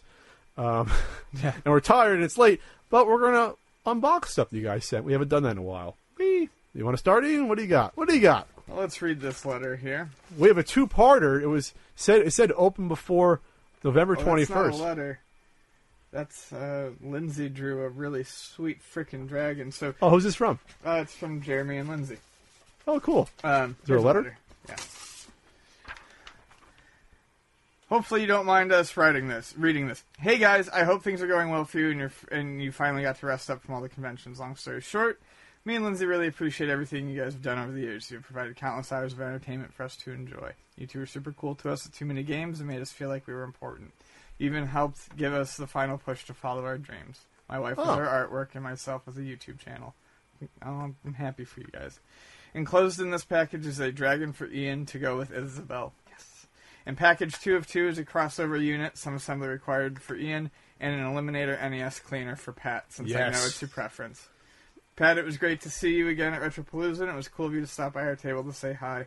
Even cooler was the fact that you remembered us. To Ian, thanks again for being so cool with us on Twitter, and hope to see you both again next year. Your good friends, Jeremy and Lindsay Ford. Thank you so much, guys. I remember you guys. You guys are cool. You guys did a drawing for me. She's incredible. Yeah, she's a really good artist. She's absolutely freaking insane at what she does. Let me put it closer. Look at that. Yeah. You can keep that one. That's nice. I know I can. It says it's for me. Oh, what's wrong? I don't get anything? You got the Eliminator. And yeah, and then I got a stereo crossover, which I don't have. A Behringer. So that's awesome. Just give me my Naki. So where is your Naki? It's in your hand. Oh, it is. Give me that Naki. It's better than gold. Yeah, we treat them like gold at Luna video games. When am I doing my Pat the NES Punk Naki knockoff and sell them like hotcakes? Actually, Trey and I have been discussing how we are going to make our own NES cleaners. Well, you got to license the 3M I've got to thing get for the tons of 3M money. material. But no, this is in good shape. This one, mine is. I had a super glue mine. We needed an extra one. This is fine shape. I mean, they always come loose. Yeah. Thanks for the Naki. Ian has a crossover rig thing. This is from the same guy who wanted to remain anonymous from last time we sent him some stuff. So, this is for Ian. And then the comics are not really marked. Well, let's see what we got. I'd assume the comics are for you, and Well, let's see. We can share. then there's old role-playing stuff in there, I think. That bag I saw. Well, there's Ultimate Spider-Man collection. I do like the Ultimate Spider-Man line. I remember reading the first year or so of it, and I thought it was okay. What do you got there? I've got some great 80s cartoons. I got some Transformers on DVD, G.I. Joe, and I gotta be honest, what I'm most excited about is the He-Man DVD No, set. I'm jealous of the He-Man DVD set. Top 10 fan-selected episodes. Because I don't know if He-Man's... I know like a lot of them, those you can watch on Netflix or Hulu, like Transformers, G.I. Joe. I don't know about He-Man. I don't know if you can watch those anymore. I always look for it. I think it might be available on one of those now, but what was always weird was, like 2 years ago on Netflix, you could watch She-Ra, but He-Man was not on there. Interesting. So this is awesome. So Thank you. I have the first 3 volumes of the trade paperbacks, which is the only way I'll ever read comics again, probably. Then a Spider-Man looks like one-shot, which I'm not familiar with. I don't know if you want to borrow this. Wait, I think did Bendis La, write it? Bendis and La Fuente. That should be really good. I got that.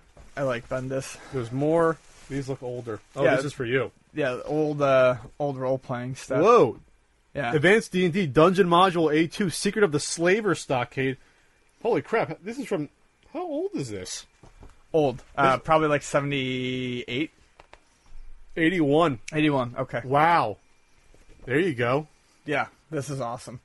These are so cool because they've got the maps in the front and everything. I want to keep this one because it looks cool. Gamma World, 1980. Legion of Gold, GW1.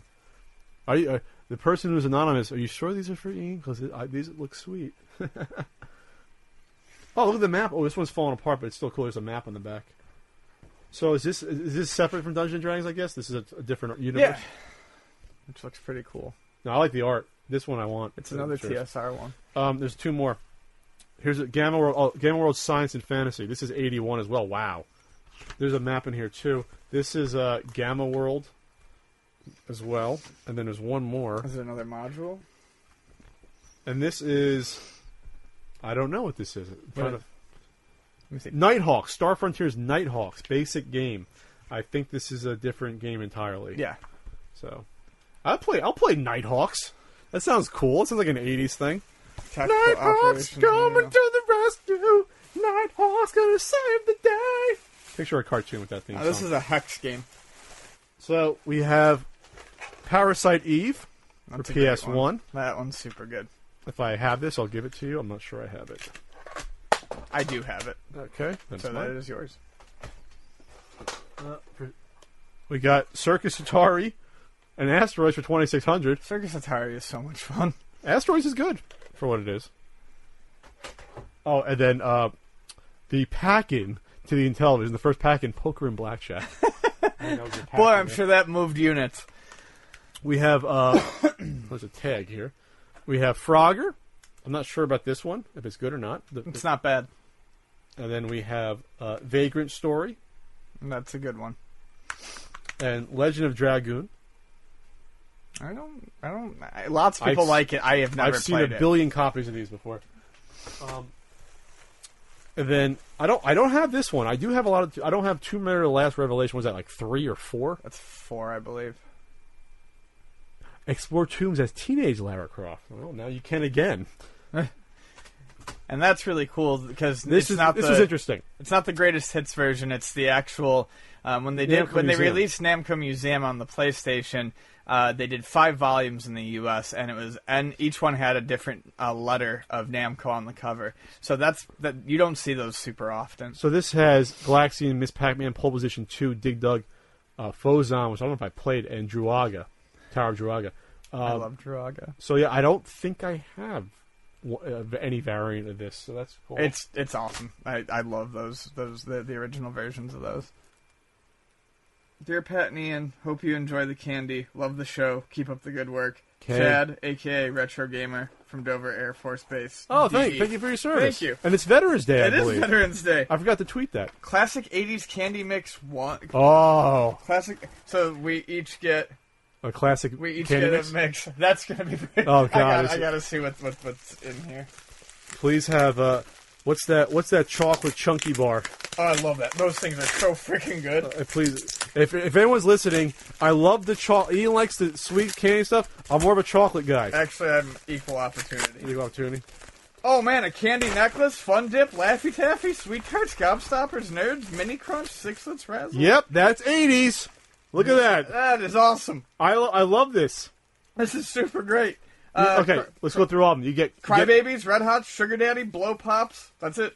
I read them all. Nerds. Yep. Lemonheads. Red Hots, was that considered 80s? I guess so. Oh yeah, certainly. I remember that definitely in the 80s. Hot tamales and the little cinnamon Red Hots. Is Fun Dip where you get the stick? Uh-huh. Oh. Yeah, I love that shit. This has everything but Pop Rocks. Basically for the non-chocolate 80s candy. This is fantastic. Yeah, I didn't know they made stuff like this. Yeah, that's so crazy. And it said on the outside that it was like by decade candy, so I don't think there's just the 80s one. There's probably like a 70s I get like a 60s one. or 50s for Frank. That'd be funny. You know, a Charleston Chew's going to be in there? Thank you. Do you know our local shop still sells the candy cigarettes? Thank God they do. Oh, nice. They sell really good stuff in there. Who was that from? Daniel. Daniel on Veterans Day. Thank you very much. We should be sending you something. This is from Jerry in Louisville, Tennessee. Oh, Jason Chad stuttered. So Jason. Well, this is marked for you. And I have one as well. All right. And there's Halloween candy. Ooh. Oh, mine's falling apart. We have goodie bags. What is this, Ian? Ooh. A wireless handheld keyboard. Woo, is right. With what appears to be a touchpad. Holy shit. So totally, well... So you can have your laptop, like, on the table and... Well, yeah, I could hook it up to my TV like I do when I play games, and I could like, use the touchpad to play, like, Heroes of Might and Magic on TV. That's freaking phenomenal. That's awesome. That is absolutely phenomenal. And what's in the case? I don't know, but it's a nice-looking box. Pat, if my calculations are correct, when you turn this baby on, you're going to see some serious shit. JRI-rig.com. What is this? Is this like a... Ian, your life will never be the same. Is this like a Raspberry Pi? It looks like a Raspberry Pi of some sort, but I guess it's a specific brand. Well, thank you very much. I guess we'll have to plug this in at some point and see what it is. There's an Ethernet connection, HDMI, there's 4 USBs. These Raspberry Pis are absolutely amazing. And oh, here it is. Here's what's on here in the book. Oh, you use the remote with it. Oh. This all goes together, Ian. Okay, all right. Well, I'm very curious. Is this like a Roku box sort of thing? Well, we'll have to see. I don't know. When you go home, you can put it on. Well, thank you very much. And there's candy. Yes, always candy. We're all going to get fat because of you, the listening audience. I'm trying not to be fat. Ian's going to get ripped and do his monkey kung fu style, if it's not for you guys. You're a monkey. Halloween candy as well from Jerry. Oh, thank you. I did not buy candy for myself this year because I never get trick-or-treaters anymore. And we got chocolate. Oh, we've got chocolate and sweet stuff coming. Oh, yeah, baby. We got Crackle with a nice fall-autumn label. Mr. Goodbar. That's how you know it's fresh. I used to eat one each day, like one of each 4. The dark chocolate, the Crackle, Mr. Goodbar. The dark chocolate was always my favorite. Zombie food, milk chocolate covered assortment of brains, feet, and hearts filled with oozy red caramel. That sounds interesting. Yeah. They didn't have that when we were kids. Dum Dums, which did I give them all away? I still have some left. Did I give them all away? We actually bought a massive candy dish and put it on our table, on our coffee table, and just filled it with Dum Dums. Oh, I love the smell of cheap chocolate. Ah, so good. Just huff it. Well, thank you very much. I love the mystery Yes. raspberry pies that we got. I like a good mystery. What do we got there, Ian? What do we got? Gachapon. Zelda Gachapon and Mario Gachapon. What's a gachapon? Is that like a ball thing like you put Capsule money machine. in? Oh, capsules. Capsule machine. We don't have cool stuff anymore. No, like we that. don't. It's all in Japan. Which one would you like, Mario or Zelda? Can I see? Yeah. Oh, beautiful. Blue, I believe, is Zelda, and I believe Mario's the yellow one. Sort of these like figures? Yeah, you take them apart, and sometimes you even have to build them in a little way. What? Here's a letter. Dear Pat and Ian, I'm a fan of your YouTube channel. I particularly enjoy watching your CU podcast videos, Ask Frank, in video game years. After watching your recent Gifts from the Audience video, I thought I would send you my band's album. Aw, awesome. Our music is largely influenced by video games, jazz, and rock. I also included a copy of our album for Frank, if you wouldn't mind passing it along to him. Frank Crate. Also, I went out and got you guys some cheap, video game-related trinkets from some gotcha machines. Don't be sorry. No, this is the best Thank thing you. ever. I love toys. Decide which one I want. Please divide them up as you like, if you want to keep them at all. Yeah, of course we do. Oh yeah, if you happen to enjoy the album, there's a covers and remixes version of it available for free online with the website graphicsonTelevisions.bandcamp.com. So there's an album in there for Frank? Yeah, well, it looks like there's 3 albums. So. Frank still has to listen to it. You know, someone got Frank an electronic record album. The last Frank Crate. Oh really? Yeah, he's got to listen to it. He says he's going to listen to it. So one for you, one for me. One for I Frank. just think the cover's cute. All right. Here's the cover. Graphics on televisions. There you go. I look forward to checking this out. You want Zelda or Mario? You want Zelda? I want Mario. Oh, okay. There you go. That's Zelda. Oh, I thought the blue would be Mario. Judging by color is an interesting way to do it. This postcard is from the first vegetarian restaurant in the world, located in Switzerland. That's me, pointing to a picture. You're very pretty. Yo, Ian, my name is Soba. I flipping heart the CU podcast and all that you bring to it. You have a great personality, and I appreciate what you have to say. I visited my family in Switzerland this summer and bought you tons of candy and a Bowser Jr. amiibo. Thanks for being awesome. Smiley face, Soba. Thank you so much. We're back.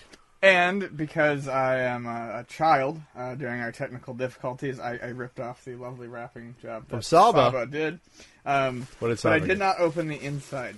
So that would be the Bowser Jr. amiibo. Oh, Thank Baggy. He's so cute. Show the camera. Show the camera. He's adorable. Not the lighting's bad. Freaking adorable. And then a whole bunch of Swiss candy. Oh, really? No, they know their chocolate. They know watches. Okay. So watches, clocks, and chocolate. I think that we did this wrong. I believe you got a Little Mac amiibo. Oh. And the candy is probably in there. Oh! You guys have gotten me all the amiibos I ever wanted. You got me Pac-Man, you got me Little Mac, and you got me the retro Rob, Mr. Game & Watch, and Duck Hunt. What else do I want? Thank you very much, Saba. Candy? Well, relax, Ian. I got to read my card, too. Thank you. Look at him. Us Italians got to stick together. Little Mac. Not many Italian American Nintendo mascots, you know. Yeah, not nearly enough. All right, this is from Saba. Wearing the podcast T-shirt. Mm-hmm. I love your channel. Thank you. All of your content is top notch. You are super creative and full of great ideas. I visited Switzerland this summer and brought you some Swiss candy as well as a Little Mac amiibo. Thank you. Keep up the excellent work. You are marvelous. Smiley face, Saba. Looking good, Saba. All right, I guess this is the candy. Ian's looking. Well, he's not quite looking like a blow pop No. a couple weeks ago, but. Oh. What we got? Salted caramel truffles. We're gonna get so fat. Oh, Sea salt truffle. God damn it. We're going to split these somehow. And then, the fancy gift box. The cocktail bar. So all like all the booze chocolates. all the booze chocolate. We're gonna have to. There's a whiskey, a brandy, cherry brandy. One looks like a pear, and a cherry one. Take a look. Oh, we're gonna have to come up with some method of that, That's and we're awesome. gonna have to split these up scientifically. Thank you very much, Saba. Yes, thank you. And you're wrapping. You know, guys usually don't worry about wrapping, but this is very nice. This is very, very well done. I can't wrap for anything. No, neither can I. I'm miserable at it. We have a couple more little things. Okay. This is from No Name from San Jose, California. It's from James. Was forced to part with too much of my collection this year. Pat, I did not see this in your collection video. I hope this has a spot in your collection now. Got it with a box Super Nintendo for $5 at the flea market. Sorry, Ian, no more Namco stuff. Go grab a beer with the cash. I'll part with my other stuff as soon as I get to the bins. There must be something for you in there. Watcher from episode 1, James. P.S. Great show, thank you. So he found the $5. No, he told me to go get a beer with the $5. I don't know what he found. I hope this has a spot in your collection now. What has a spot in my collection? Did I miss something? Did something fall out? There's nothing in here besides the $5 bill. Uh-oh. You might have to come on Twitter and let us know who the $5 really for was, or was there something else supposed to be in there? We'll put this. Let's be the first $5 the podcast has ever earned. We'll just frame it and put it there. Well, thank you, James. I just hope something didn't fall out of that. Maybe it's in my trunk. Maybe it fell out. I have a couple little cards. This is to the Punkin Effect. Punkin. That's cute. This is international. Valhalla. It's from Spain. Murcia, Spain. Valhalla, and I cannot see the last name. It's a card. Have you ever wanted to be a cat? You will be able thanks to the adventure platformer The Purring Quest. Take on the role of Kimchi the cat and meet famous cat of the internet in a journey full of humor, hand-drawn graphics, smooth animations. It's on PC and Steam. I guess it's a game. There's a button with a cute cat. That is a cute cat. And there is a card with a download code, which I will not show the camera. It's The Purring Quest. We'll have to play this at some point. I'll cover that. It's The Purring Quest. I like the cat. Oh, you can't go wrong with a cat game. Thank you very much. Random person advertising their game, I guess. And then this is addressed to me. I could say this for the Frank Quest, but I won't. Frank should be Frank Quest. I'm thinking that should be a game. Frank Crate. This is from Jason from West Columbia, South Carolina, and you want Sting? It's WCW cards. They're Valentine's Day cards. Are you serious? Sting says, just dropped in to wish you a happy birthday. To Pat and Ian, I'm not into wrestling, but my wife found these and I thought they would make you smile. Jason. Look at the DDP one. DDP, hope your Valentine's a bang. And there's more. There's two more. Be mine for life. And then Ric Flair says, hope your Valentine's Day is woo. That's great. There's a couple more. This could be the best thing we've ever gotten on the show. The DDP one's great. Yeah, that's probably my current vote for front runner. And then there's a Bret Hart one. You're a hit with me, Valentine. Not too charismatic. Oh, Jesus, Conan. Viva la raza. Have a rowdy and bowdy Valentine's like God. Remember when he was popular for a year? Uh-huh. Not sure why. There's Conan. And then Bret Hart. And then there's two more. There's a combo Kevin Nash Goldberg. This is the height of WCW in 98. You're too sweet, Valentine, with Kevin Nash. And then turn it over. You're next. Your next, Valentine. Is he going to give you the jackhammer? I don't know. All right. Well, thanks a lot. Thank you. That was cool. This is very cool. If you want to give to the CU podcast, we can unbox your stuff. It's Pat Contry. Excuse me. It's CU Podcast. Care Pat Contry. P.O. Box 7695, San Diego, California, 92167. We have a marathon coming up November 21st. Be on the lookout for that. I'll be launching my pre-order Kickstarter campaign for my book next week. Be on the lookout for that. And then hopefully that was not lost in the mail, whatever is in that. We have the $5 up for grabs. We'll have an arm wrestling contest once Ian goes to the gym for a few more months. And we can decide that. You're ridiculous. Can we just get to the splitting of the truffles, please? Oh, okay. All right, for Ian Ferguson, I'm Pat Contry. Thanks for following along. We'll see you after the marathon.